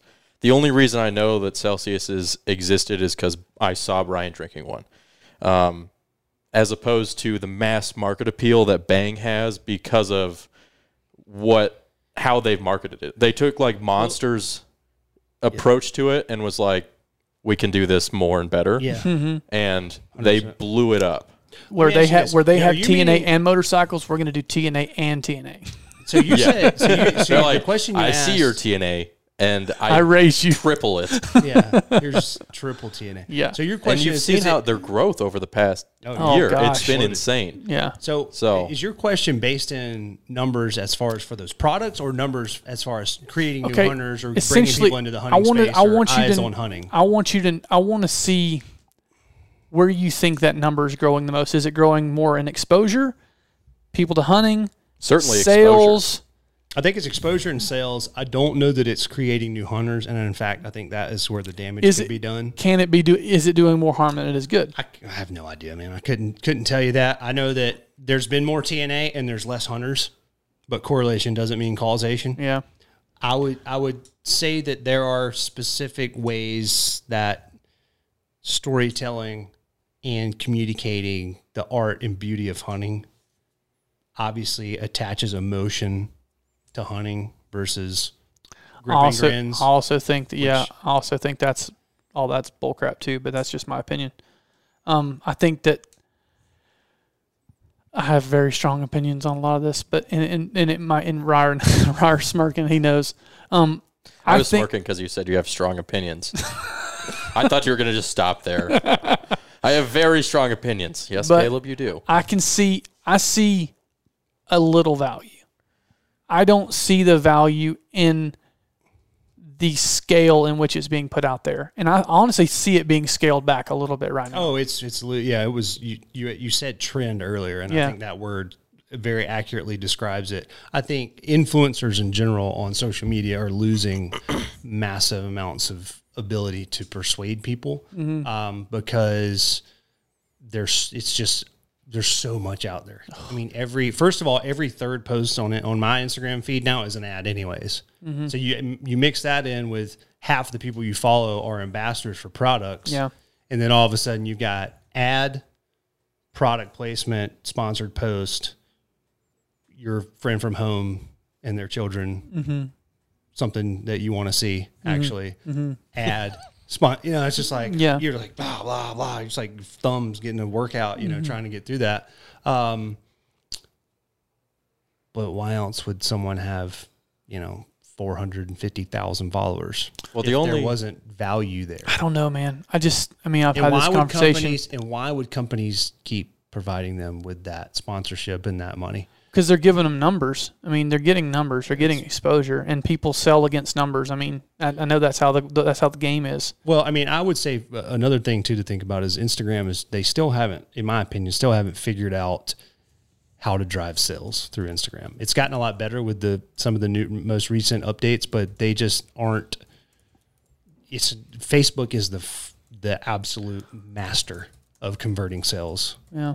Through online advertising. Instagram sold me a couple things. Well, yeah. It really We've all has. bought a couple stupid things off Instagram. But my point being is that, Ambassador X putting out Blue Otter polarized sunglasses over and over and over and over and over. I'm never buying a pair of Blue Otter polarized sunglasses. Yeah, that was the point that I was wanting to make just a second ago, is that even though I know that Blue Otter sunglasses exist, and I have two things I want to say about that. One, I've never once thought about buying them. Right. Two, I would say personally, I am less likely to want to buy those sunglasses because I feel like, and I know nothing about the sunglasses, I know nothing about the company, Right. but I feel like they probably are not a quality product because they have to rely on that type of marketing to sell their stuff. And it seems gimmicky to me. It feels gimmicky. Let me ask you the inverse, because I said the same thing about Bang Energy. I said it's called Bang Energy. It's the dumbest shit I've ever heard of in my life. And look who's promoting it. This is embarrassing. That's true. Then I had one, and I look at the ingredient list and I say, wow, this is a rocket fuel in a can, but it's actually got some decent stuff in it. It's not good for you. Energy drinks are bad for you, but if you're going to drink them, at least have a quality one. And then you start looking at the actual product and say, oh, it's actually not that bad of a product, Yeah, I had the same I wouldn't journey. buy Blue Otter sunglasses unless I saw somebody that was wearing a pair of Blue Otter sunglasses and I got to try them on and I got to see what they feel like. I got the $50 Sun Clouds, made by Polaroid. I think they're polarized. They're super lightweight. They stay on your head, et cetera, et cetera. That's just what I buy. I know, and I get them from the same place every time I break a pair. That's just the way I think anything to do with style is really personalized. Yeah, anything with gear. If I don't know someone that's used it that can give me their opinion, or if I haven't had personal experience with it myself. Okay, now put yourself in the shoes, which this is probably impossible, but just try to think of what a 18-year-old female that just went to her first hunting convention, trade show, seeing all this stuff. She starts following one of those huntresses, which will remain unnamed, and sees these sunglasses. Mm-hmm. She's going to go buy them. Yeah. Because she's like, oh, well, I want to be like her. That's what this person wears. They must be quality. She's got a lot of followers. She's got, right? And I guess we might be outside of the demographic that they're wanting to appeal to. Well, because also the way that we get marketed to is by other people in the industry and talking. Well, I think about how I was marketed to before I got into this industry, when I was still a straight up consumer, and it was by what I watched, man. No, like 100%. Before I started doing this and learned the ins and outs and what companies were good, what companies were bad, and products were good, products were bad, I'll never forget, I bought a scent blocker suit because the Bone Collector guys wore them. 100%. Yep. And that's what everybody around me had, and that's why they had it. And I'm like, well, if they have one, I have to have one. So there's your answer. Yeah, But that was also when before I was in the industry, before I was young and dumb, and I consumed everything through the Outdoor Channel and Sportsman's Channel. Because, YouTube was around, but it wasn't like it is now, So I think about, and what I'm thinking about, like the last thing that I bought because of something I watched was probably I ordered some of those MeUndies from Rogan, and I really like them. Do you? Yes, I do like them a lot. Because like I've always worn the same pair of underwear for like the last 5 years. That's gross. You realize that, right? Well, same brand. Okay. And I couldn't find anything that was like, okay, yeah, those suck. And I wear them one time and throw them away. I'm like, yeah, those are terrible. And I was like, these are like guaranteed. But I was like, they're $20 a piece. Well, here's the thing though. Like I invest in and stand behind and work with products that I believe in, right? Mm-hmm. Black Rifle Coffee. Mm-hmm. People, it seems like it's a gimmicky name. Like all these people have, well, try it. Because it's the best coffee that I've had. You walk around with a Black Rifle shirt every time I wear a shirt like this or a hat like this in public. Somebody says something. Yep. Whether they're like, "Do you like that coffee? That's great coffee. Yeah. I like their stuff. Every time I love those guys." Every time I put something on my story about Black Rifle, they're like, "Man, is that shit? Is it real? Is it legit?" I'm like, "Well, the fact that it was roasted like 5 days ago and it's still got the oil all in the beans, yeah, it's legit. It's absolutely every time those guys are coffee freaks. Every time I go through the airport." Yeah. No less than 2 or 3 people. Yep. And I've never had a negative comment about it, ever. It's been a question about, is it good or I love that stuff. Yep. And when you have a product like that. But have you ever had any other product that you've been associated with that has that kind of response? I haven't. I mean, not a consumer product. No. Yeah. That's what I'm saying. Like, no, I mean, because there's haters in every. Like you wear a Sornex hat or a Sitka hat or a Real Tree or whatever the case may be. I've never had that kind of response that I'll have. People. Well, they've created emotional connection with the brand because it's the hire 10,000 veterans and those are really really awesome 100% awesome stuff. I mean, I think that's it's more it's a brand versus a coffee company now. 100%. They crush it. Going to do. I think we're right at $100 million this year or something stupid. $100 million in coffee. Mucho dinero. Good for them, man. That's awesome. No better people that could happen to too. Work for it. Heck yeah. No question about that. Yes, sir. All right. Well, I think the last thing I wanted to talk about was we kind of talked about what your elk plans and deer plans are. You're still possibly working on a late season elk, and I know you've got the new property, and we might go to Oklahoma type for deer this year. Yeah, I'm going to do Oklahoma, I'm pretty sure. I've got a mule deer hunt with the guys from Brandon Lilly, Derek Woodski, a couple other guys are going out to Big Chino Outfitters in Arizona. Nice. Mule deer hunting. January? That's August. August. So it's coming. We're getting close. Yeah, it is coming. Big time. Pretty stoked on that. First mule deer hunt ever. I'm a specific mule deer hunt. I've been on, several hunts where you had a bonus tag. Could have taken a mule deer. actual whitetail hunting, obviously here in Georgia. We've got a farm that we've been working on, and I've got that plan to take, 5 new people hunting, and that's something that I'm pretty stoked on. Yeah, if we're here, I want to help with that. Okay. Even if it's just taking somebody. I don't care nothing about hunting. I just like to go. Yeah, and that's the plan. I want to slowly at some point morph it into kind of a mentorship program. Yeah, kind of like the thing you did, which I didn't get to go to that. It was a leadership thing that you did earlier. Was it this year that you did that? Where y'all went to the river and did something? Oh yeah, that was. I just took about 8 guys out, did a little leadership exercise for like 2 or 3 hours one day, but really just trying to get people out in the outdoors. Mm-hmm. Buddy Baker, everyone probably knows, works with Cortland Line. They gave me a really, really good deal on a bunch of fly rods and all that stuff. So got everybody some fly rods and some flies, and we right on a fly fishing river, and taught people how to cast a fly rod. And I'm, again, no professional, but I can do it. And took our bows out there, took a hatchet, taught people how to throw hatchets.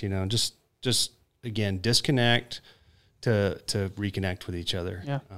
So much communication now is through text or Instagram, that like having a face-to-face conversation and me cooking food for people, it's just it's a passion of mine. So all right, what I want to end on is something else. I have a Ryer. I want you to answer this too. Yeah, I saw that question, and I'm not prepared. I don't have a good answer. Well, I'm going to ask Jamie first because he's had more time to prepare. And I'm literally going to read it verbatim off my thing so I don't screw it up. If money was no object and you could create a series and or a film, what would it be about and why? I think this is a question we need to start asking everybody, by the way. Yeah, mm-hmm. This is the series. It would be a series, and I think it's the storytelling aspect of exactly what I was just talking about, is taking somebody, whether it's an inner city kid or somebody that has never really been in the outdoors, never been hunting, and go through the process of teaching them about nature, teaching them how to respect the animals, teaching them how, conservation dollars and how it works, and showing them all that our country has to offer as far as, possibly the best national park system in the country. In the world. Mm-hmm. And people just don't have any idea about it. And I am a firm believer that if you take someone through that cathartic process of learning about an animal to consuming that animal that you harvested, that, some people it's not going to be for, and they're going to say, okay, yep, I saw you shoot that animal. I'm totally against some people that. are going to go head over heels. And some people are going to fall into it. But I think connecting people with where their food comes from and showing them, how to sit down and prepare that food and share it with each other, I think that is a series that, for me, all the content that I see out there are one of two things, basically. And it's, look at this awesome adventure I did and this animal that I killed, and that's really cool. And then it's, the Dudleys that are teaching people, how to do stuff and giving you explicit direction. But to actually take people and show them, and each episode is the life story of that experience for that individual, right? It's like it's a constant development of people through the outdoors. I think that's huge for me. That's something that, and again, I'm just trying to figure out what that means and how it's designed. But I really feel that there's a lot of positive for society, through nature. And it may not be hunting. It may be taking them camping. It may be taking them kayaking. It may be taking them fly fishing. It may be taking them to shoot birds. It may be, whatever it is, just being outside, having real person-to-person interaction and communication. Yeah. Being in Atlanta, like I said, and being around, the big industry and the big tall you can talk both sides of it. You grew up in South Georgia on a farm. You've lived that life, and now you live in Buckhead, and you own several businesses. You can talk that life. You've got both sides of that coin covered. But I think it's a lot, being like, if I look at growing up on the farm side, it is astounding at how many people have no idea what our food production system looks like. You see stuff like posts on social media where somebody's like, well, why would you, why do we need farmers to grow corn when you can just get it from Kroger? Mm-hmm. Yeah. Excuse me? Yeah. Like, I had a guy, prime example, and this, I've been thinking about this for several years, but it re-sparked it really hard. I was getting my bow tuned up and was at the shop, and this guy was in there, was buying a firearm, lives in the suburbs of Atlanta, looked at me and goes, "What is that?" My bow. It's a Matthews bow, compound bow. And I said, it's a bow. He's like for like shooting arrows? And I said, yeah. And he's like, well, what do you do with that? I said, well, I hunt deer. He was like, what do you mean you hunt deer? I was like, well, like deer, you can shoot them, and you harvest them, you clean them, you eat them. He's like, you can eat deer? Mm-hmm. And I was like, yeah, man. He's like, dude, I've got hundreds of deer in my backyard. He's like, can you shoot at that thing in the city? Yeah. I was like, yes. He's like, so I can buy one of those, I can buy arrows, and I can shoot a deer, and I can eat it and provide meat. And I said, yeah, free range, organic, high quality meat for your family, and you don't have to go buy stuff at the store. It blew his mind. Yeah. Where we missed that. I had a TSA agent. This is no lie. I was going through the TSA line in Atlanta. Yeah. Put my bag on the conveyor to go through there, and it was my camo bag that I carry through, my Sitka bag that I carry through every time, full of hard drives and gear and headlamps, and I don't remember where I was going. And she said, what are you going to do? And I said, I'm going hunting. She said, oh, for like ginseng? And I said, no, ma'am. I was like, I think it was going on elk hunting. I was like, we're going elk hunting. She's like animals? And I said, yes, ma'am. She said, people still do that? And I was like, all the time. Yeah, and that's she was serious. Absolutely. It's not their fault. It's a total lack of education about any of that stuff from the time people were born until they grow old. I mean, this guy I was talking to was like mid-50s. Yeah, didn't know this lady was in her 40s. You didn't know that you could hunt deer and clean them and eat them. Yeah, like that is. And I'm like, have you never thought of where a steak comes from? Have you never thought of like where your chicken comes from? Yeah. And that is, I think, a series. Ignorance is bliss, man. I think a series dedicated towards creating hunters in the process of that and the dedicate. And there's a lot of people that do that through their Instagram. Dudley, for example, always introducing new people to hunting, right? Always building bows, showing them how to hunt, teaching them how to shoot. But actually creating a series, I think that ability to tell that story in a beautiful cinematic way opens the door to a lot of people that are standing just outside the door of maybe being interested to hunt to say, oh, holy crap. Like, well, then you mean I can actually learn how to do this? Like, I have so many people that reach out to me on social media. So many. I have people that reach out to me on Instagram all the time being like, hey man, like, I really don't like, hunting. I don't like the idea of killing animals, but I'm super interested in the idea of sourcing my own meat. Yeah. And in that instance, I would be okay with hunting. And I'm like, well, I think you're confusing hunting with killing. Mm-hmm. And I'm not like, I don't get all jacked up on killing an animal. Yeah. I get jacked up because I'm going to have a ton of meat. Mm-hmm. And obviously the hunt and the effort and the time and energy that it takes to harvest that animal. But all that other stuff is what creates that emotional response, and that has kind of driven me to this thought. And again, I'm still trying to create it. I said, I want, at the very beginning, I haven't fully fleshed it out. I want you guys to be involved. I think it's something that is super scalable and easy. Oh yeah. You could create something online where it's a platform where people have educational, and resources to match them. Well, because that's what I was going to get at. Is hunting isn't something that's really easy for somebody that's never done it or doesn't have any information. You've got to have a mentor to do it. And again, you can put all the content you want out online, but until you actually practice with someone and show them. I mean, I grew up hunting my whole life, right? And I remember getting, and I had like this old. I think it was a Buckmaster 2000 bow. It was my first bow. And I remember getting that thing. The first one I bought, I had another one. I don't even know what the name it was. I think it was an Easton bow. But I bought that Buckmaster 2000. And the Easton one was like one of those pre-rigged, had everything with it, And I had to build this bow. And I remember going to the archery store, and this guy's asked me all these questions. And I'm like, I have no idea, And he became my archery hunting store.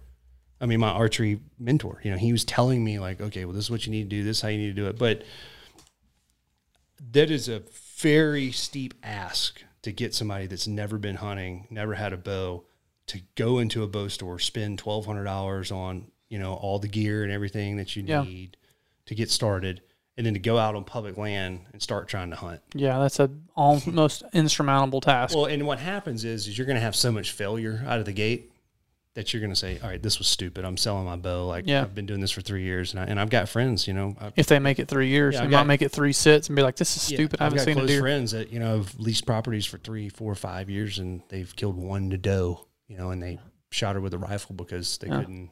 They were trying to bow hunt, but they just don't know what they're doing. And for me, I mean, I've really gotten deep into bow hunting the last 4 years, you know, mostly rifle hunting, bow hunting a little bit when I was younger, but I mean, it's a different ball game. It is a totally different ball game. So, Well, I think to add to that, I could add a little perspective because growing up, I'd never hunted.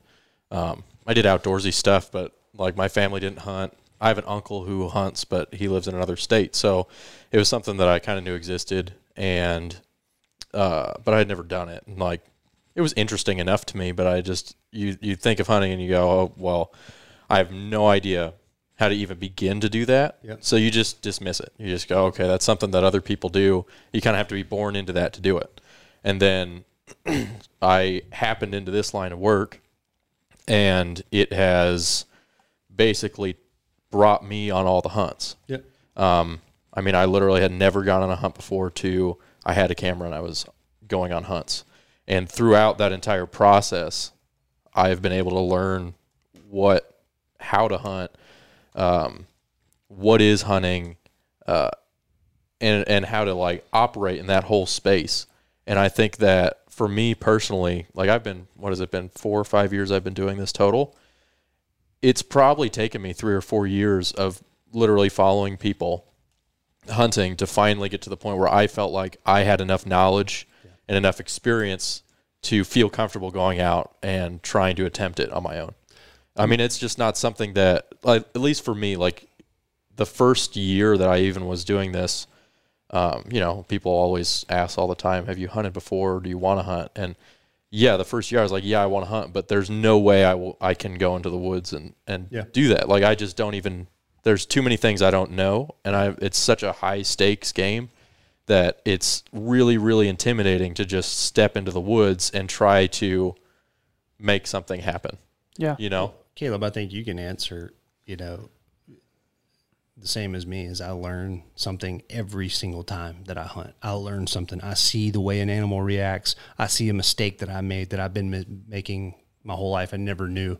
And I think, to your point, when you respect the art of hunting, because it is an art and it's a science, you know, it's easy to go get a gun, not sight it in, and go out and try to blast holes in. Go to South Georgia, sit in a big box blind and watch a 500-yard strip. Yeah, I mean, that's not hard. Yeah, and if that's the way that you get into hunting, great. However you get there, I don't care. Yep. But it's more to me than, like you said, killing. That killing is killing an animal or harvesting an animal, however you want to say it. That's a means to an end. That's a kind of like, that's a cherry on top of, okay, that's the reward for all the other work. Yep. All the money spent, time spent, effort, energy, studying, you know, working, you know, all this, that, and the other. And then you get into the hunting part of it that says, okay, well, you know, the people that you're going to try and take hunting, you're just going to do a whitetail hunt. Yeah. And whitetail hunting's its own animal. Mm-hmm. Then now talk about turkey hunting. It's a different animal. Then talk about elk hunting, another different animal. Then talk about mountain goats and sheep and rams, another animal. Hunting is hunting, but different animals you hunt a different way with different methods, with different challenges, with different everything. So, you know, I've done quite a bit of hunting for different animals. I would say I'm a fairly proficient whitetail hunter. I'm maybe even a novice elk hunter just because I've been on so many. Mm-hmm. And I'm a fairly seasoned turkey hunter. But outside of that, I still have a lot to learn. You know, you want to start doing a lot of spot and stock mule deer stuff. Mm-hmm. You want to start doing some spot and stock antelope. You want to start doing some long range stuff. Like, that is not my gig, you know, and that's one of those things to where I can learn and I can probably get it done, but I'm not going to get it done like a John Dudley. I'm not going to get it done like somebody that's a freaking ninja, Snyder. Yeah, Aaron Snyder, Assassin. those guys, like, he's killed more stuff than Parvo. So it's one of those things. And, his prime And example how is hard would it be to learn any of those things if you did? if, one, you didn't even have a base knowledge of anything, and two, you didn't have somebody there going, don't do that, do this, you did this wrong, this is what happened. Look at prime example. We were doing the shoal bass project. We fished 2 days. Now, conditions were pretty terrible, but you give my dad the rod, and in 30 minutes, he had caught like 3 fish because he grew up his whole life fishing on that river with my grandfather, who taught him exactly how to do it. you ask me to go catch a shoal bass. Me, Yeah. if I caught one, it'd be complete sure luck. Yep. Not because of any skill. It'd be like, I am literally throwing this bait in, praying there's a fish there. Yep. So I'm clueless. Yep. Like, people ask me all the time about fishing. I'm like, I'm not a fisherman.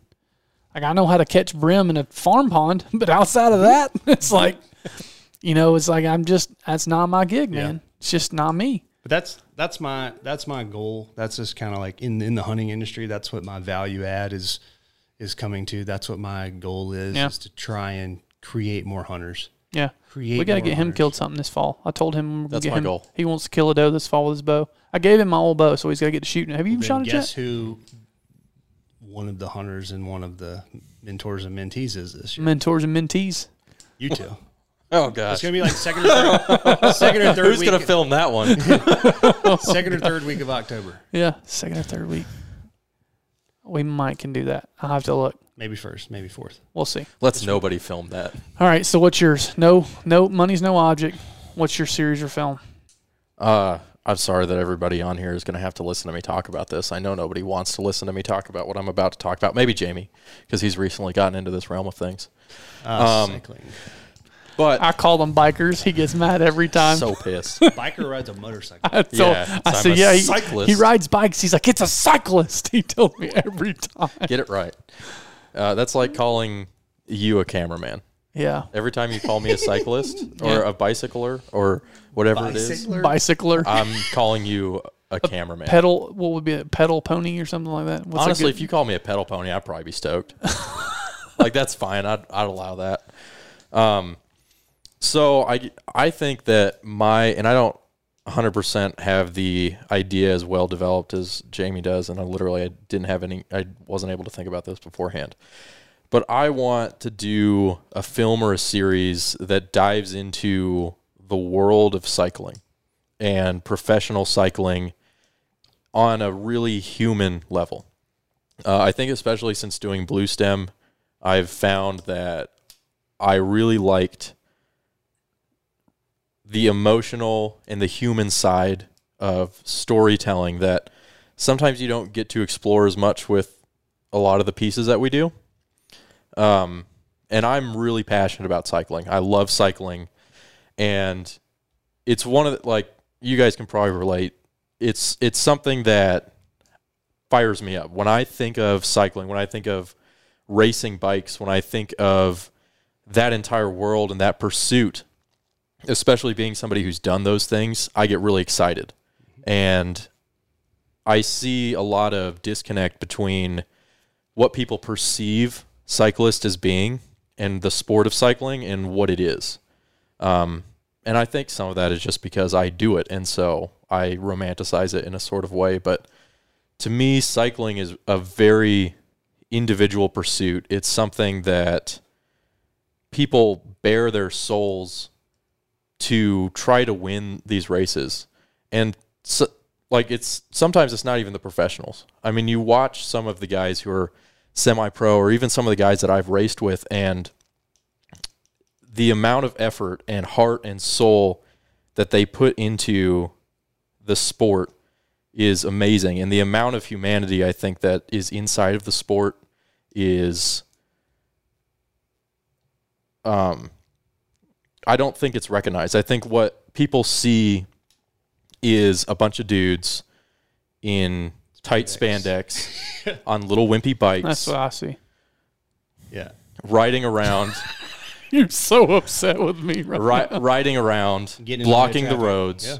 and what they imagine is, just your weird neighbor next door getting on his bike for his weekend ride. And I see that, and because people say, what did you do this weekend? I'll go, okay, I went and rode my bike. People say, how long did you ride your bike for? And they think I'm going to say 5 miles or 30 minutes or 56 miles, an hour or something. Yeah. And you say, oh, I went and did 80 miles. And they go, you did what? I wouldn't drive 80 miles. And you can immediately see their shift in perception of that activity. And I'm just thinking my butt would be hurting so bad. Not if it's fit right. I just found that out. Mm-hmm. Did you get a fit? Yeah. I mean, everything that you just said is exactly the same emotional thing that I'm talking about with hunting. Right. And I just became a cyclist, and I just went from, hey, get out of the damn way, stop blocking the road, to, oh my God, I'm about to get hit by a car on a bicycle. Every 30 seconds. Yeah, and I've been riding for an hour and a half, and I am exhausted, and I've gone 46 miles. I'd never ridden any, I'd never done any, I don't even think I'd ridden a four-wheeler over like 20 miles and, went and rode 46 miles, not too long ago. And I think everything that you just said is exactly what I'm saying for hunting is how do we open There's a whole other people's world. eyes? Well, because as humans, we get in these groups, right? And we think our group's better than the other group. And then we sit and we live inside of this vacuum. And guess what? No one gives a shit about you outside of that group. Yeah. That you're in that group. Yeah. It's the same thing in the BJJ world, right? Yeah. I'm a blue belt. I've been a blue belt for almost a year now. Feel like I'm pretty good sometimes. And inside that community, you're like, oh yeah, I'm a blue belt. I'm not a white belt. Mm-hmm. You know who doesn't care about that at all? Anyone that doesn't do jiu-jitsu, which is a vast majority of the population. Mm-hmm. Same thing with hunting. Same thing with cycling. Same thing with arm wrestling. Same thing with throwing darts. Same thing with hunting. Right? You name it, yeah. How do we communicate that romantic vision to individuals that aren't involved so that at the very least they say... They have an appreciation for it. That. They say, I respect that you hiked 12 miles a day for 6 days in a row in the mountains, sleeping in the dirt, eating bare minimum food, all for a very minute chance that you actually see an elk, much less get a shot on him. Mm-hmm. I think that when you can break it down to that human aspect of it and say, hey, we're all part of the same ecosystem, we're all part of the same world, we're all flesh and blood. There's the connectivity that happens reignites that community that we have gotten so far away from. We're so connected. Mm-hmm. I can see what you did the last 12 hours always on Instagram if you post it. But man, how many people do you follow on social media that you think you're best friends with? You literally think you become friends with them, but then you realize you don't know anything about them. Yeah. You don't know their last name or their middle name if it's not on their profile. What their real name, what their real name even is. You just know them by their Instagram handle. Exactly. So kind of like Head Busted Turkey Calls. I'm still not sure what his name is. I just know it's Head Busted Turkey Calls on Instagram.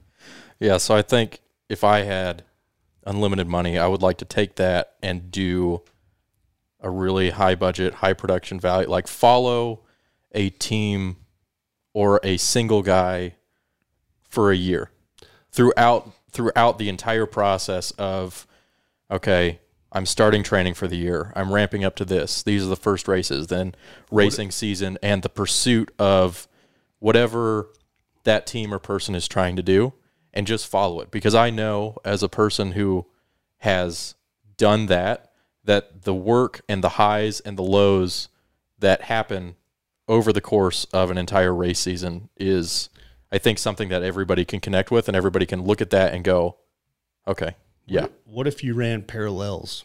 So you had the 57-year-old dude who has heart troubles and he's cycling to stay alive.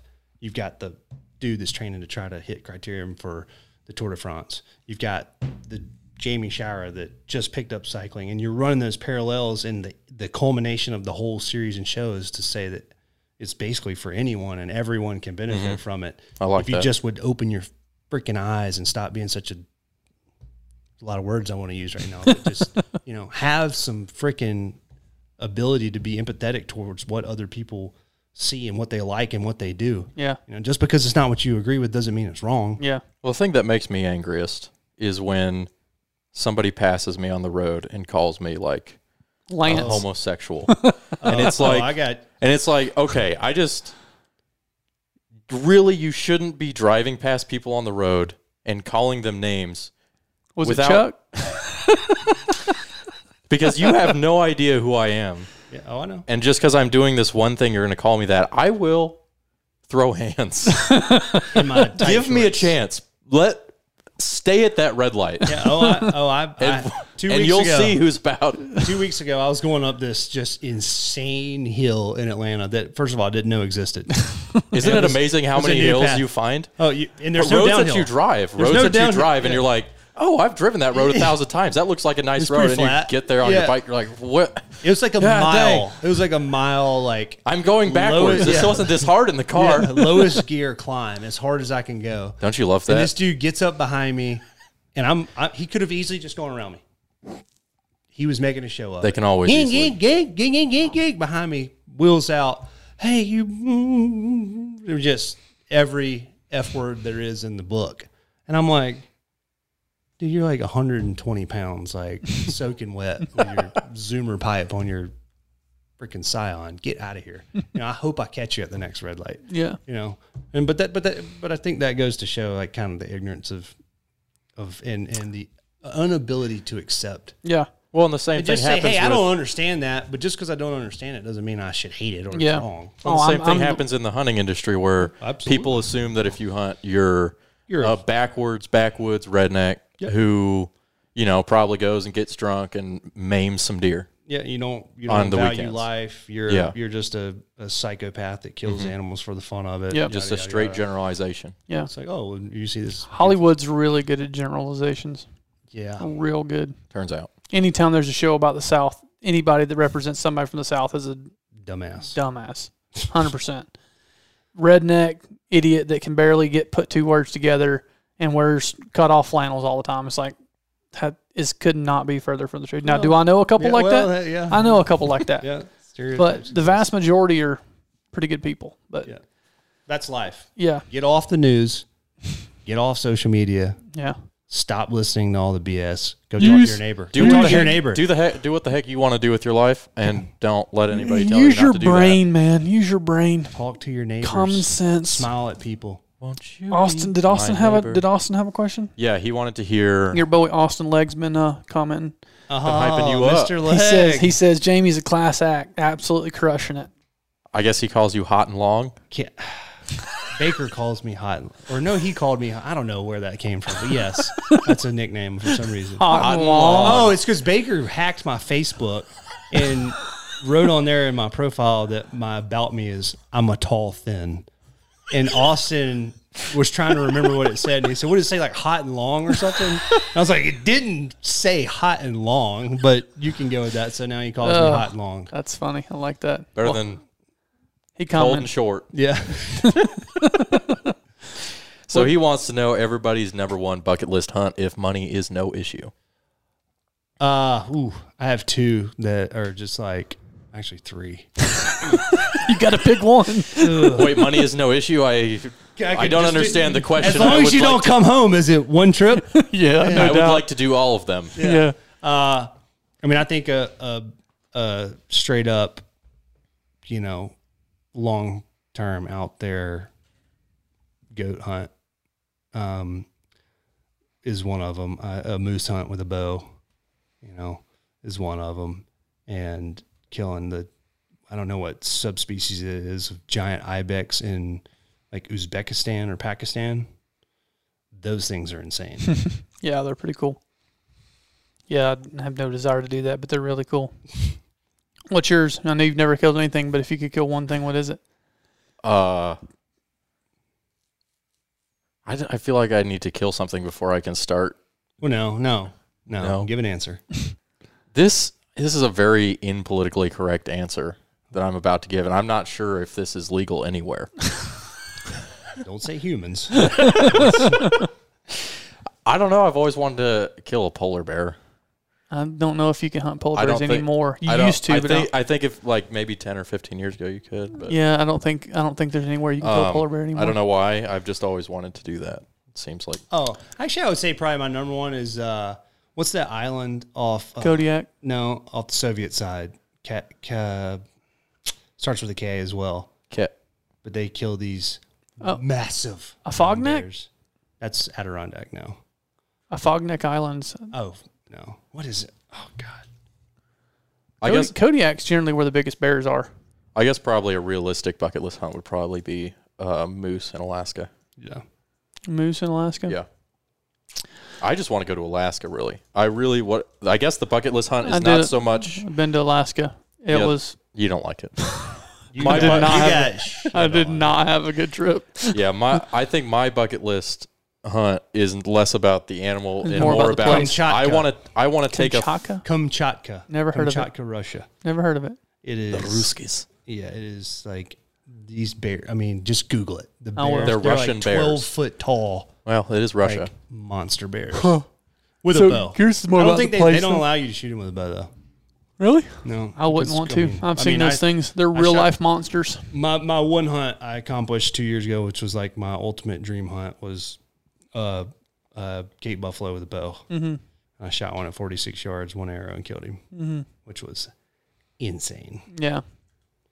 I was in South Africa with our friends. Yours is more about the place, though, than the animal. Yeah, I want to go to Alaska, and Which I want is- to take a float plane Yeah. or a bush plane. Done both of those things. Because- Neither one of them were as fun as I thought. They were more sketchy than fun. I 100%. I Good want. old I want the Caleb, always there to sketchiest. just punch you right in the gut with your dreams. They were way sketchy. I want the way sketchiest plane ride. What's sketchy. yours? I don't know if you could get a much What's sketchier yours, plane Caleb? ride. I don't know. That's the thing. If it's just me hunting, it's probably going to be a moose, Yukon, Alaska moose. Just because I've done that and it was really cool. As soon as I said it, he was like, "Oh, Alaska, I hate that place." I said the Yukon first. It's not nearly as cool. But Whatever else you were gonna say. but the but I'm just gonna take yours and make it just a little bit different. my film idea though, I never got in my film idea is I want to do a film about my buddy named Matt Carpenter who lives in the Yukon. His family has a 2 million acres in the Yukon. Squeeze me. Yeah. They have a concession in Yukon that's 2 million It's acres. the size of Georgia. It's 200 That's just a couple acres. 220 kilometers of the McMillan River runs through the middle of it. And he still runs a wolf trap line. And I want to do a film about that trap line. Real bad. Wolves are big. I want to see a full-grown 100 to 140 pound wolf in a live trap. I've Want seen to see one that not real in a bad. trap, and it's way scarier than I would imagine they would be if they were in a trap. That's why I want to do it. Because I thought it was a bear. Yeah.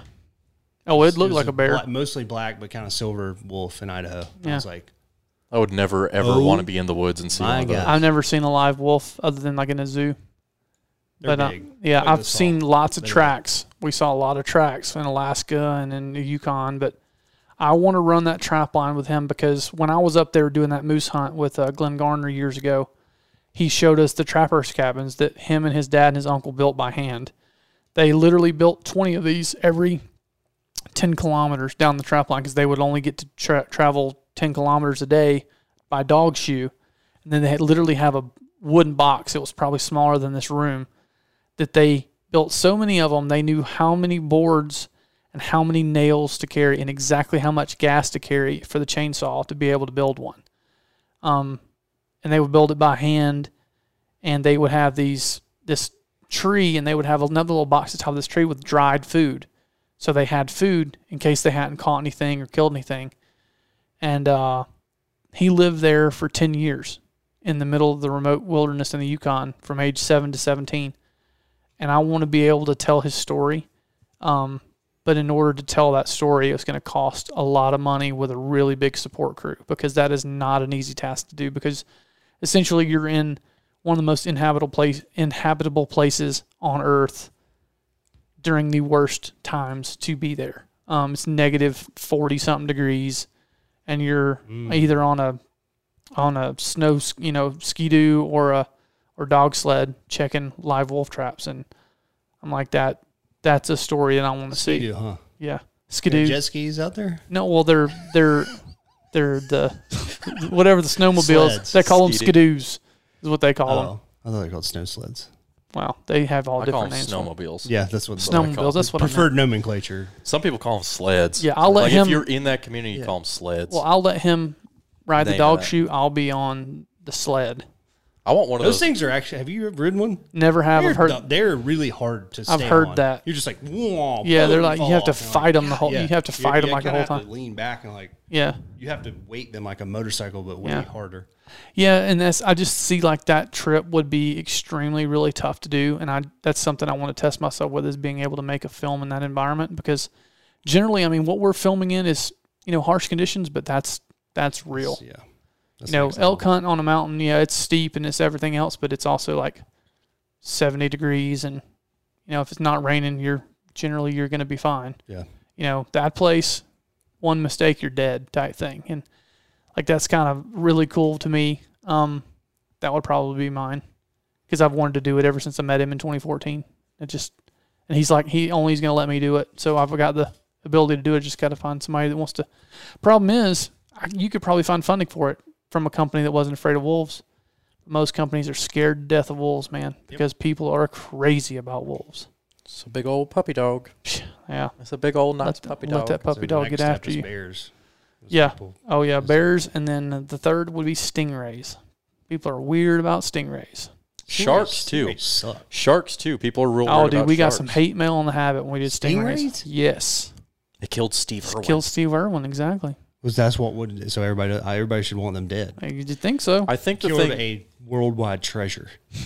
I think the thing that happens is like there's these species that are generally considered like bad species that most people avoid, like sharks, and the stingrays killed Steve Any Irwin. apex predator? Any apex predator people And then love. what people do is they then decide that they're going to make that species into a victim of hate and vitriol and then be the savior for that species. So I think that's what happens. What's his with the bigger animals like bears or whatnot? Apex predators. Yeah, what's Steve Ranella calls them? Oh, Megafauna. charismatic megafauna. Charismatic megafauna. You see like Disney movies and stuff Yep.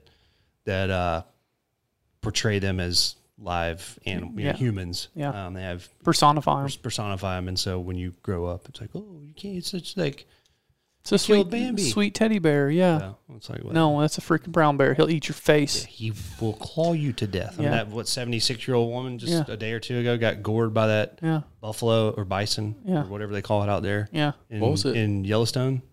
Smashed her. She got like 7 feet to take a picture with it, not of it, with it.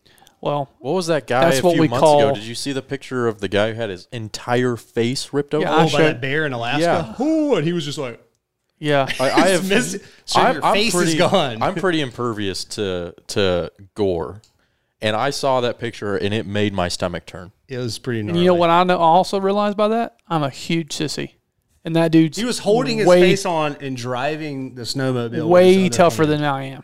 Like that dude, that's a man right there. That's a man, baby. Or like the freaking guy in Colorado who got stuck under the boulder and sawed his own arm off. Yeah. Can you even 27 imagine? hours or whatever it's yeah, called? 127 hours. I think. Like you see, you just look at some of those people and go, that person has a different mind than me. Well, Because I don't think that I agree. I don't but think I would ever be able to get to a point where I was like, I- okay, I'm sawing my arm off. I agree. You say that now Until you're in the circumstance and you literally say, okay, I'm going to either cut my arm off, which is the worst thing I could ever imagine, Or die. I'm going to die, which is actually the worst thing I could ever imagine. I mean, rule number 1 of life, right? Don't die. Yeah, So whatever you can do to prevent pretty that. simple. There's Don't two. die. There's 2 rules. Don't die. Don't be an asshole. Number 1, don't die. If you have to be an asshole not to die, You can be, yeah. you could be an asshole. Rule two- Exactly. But rule if one you're not supersedes rule actively 2. dying, Yeah. don't be an asshole. True story. Well, Jamie, where can everybody find you? Instagram or Facebook or wherever, Jamie Shira, JameyShirah. And I've got a blog called JamieDoingThings.com where it's more leadership kind of business focused stuff. It's a lot of the lessons that I use to teach our management and teams. The one that you wrote about your dad making you drive the post or whatever. Yeah. Like literally, like choked up because that was my dad, 100%. digging holes. That one hit hard, buddy. Like I'm reading that and I'm like, the Tims, your dad's named Tim, my dad's named Tim. Something about them Tims, man. They don't make them much better than our dads. Man, and that's what's drawing me towards this whole outdoor mentorship thing. I think that's what I'm so incredibly fortunate, not only to have the dad that I have, but to have the dad that I have that put me in the outdoors and taught me, to respect nature and respect the outdoors in and of itself. And we just don't have a lot of that anymore. And that's the reason why you're seeing such a decline in the amount of hunters. And if I can, one person at a time, if I can change that, I mean, that's a win. So. Yep. Ryerstein, you got anything else? The blog is good. Read the blog. I enjoy the blog. That's a personal endorsement. Thank you. Personal endorsement. I don't know. I felt like I didn't have any good wrap-up thoughts. I can't. All right, well, guys. Well, that was 2 seconds and 2 hours on the nose for a podcast. So 2 hours? Yeah. Basically, we're Joe Rogan now. All right, guys. Peace.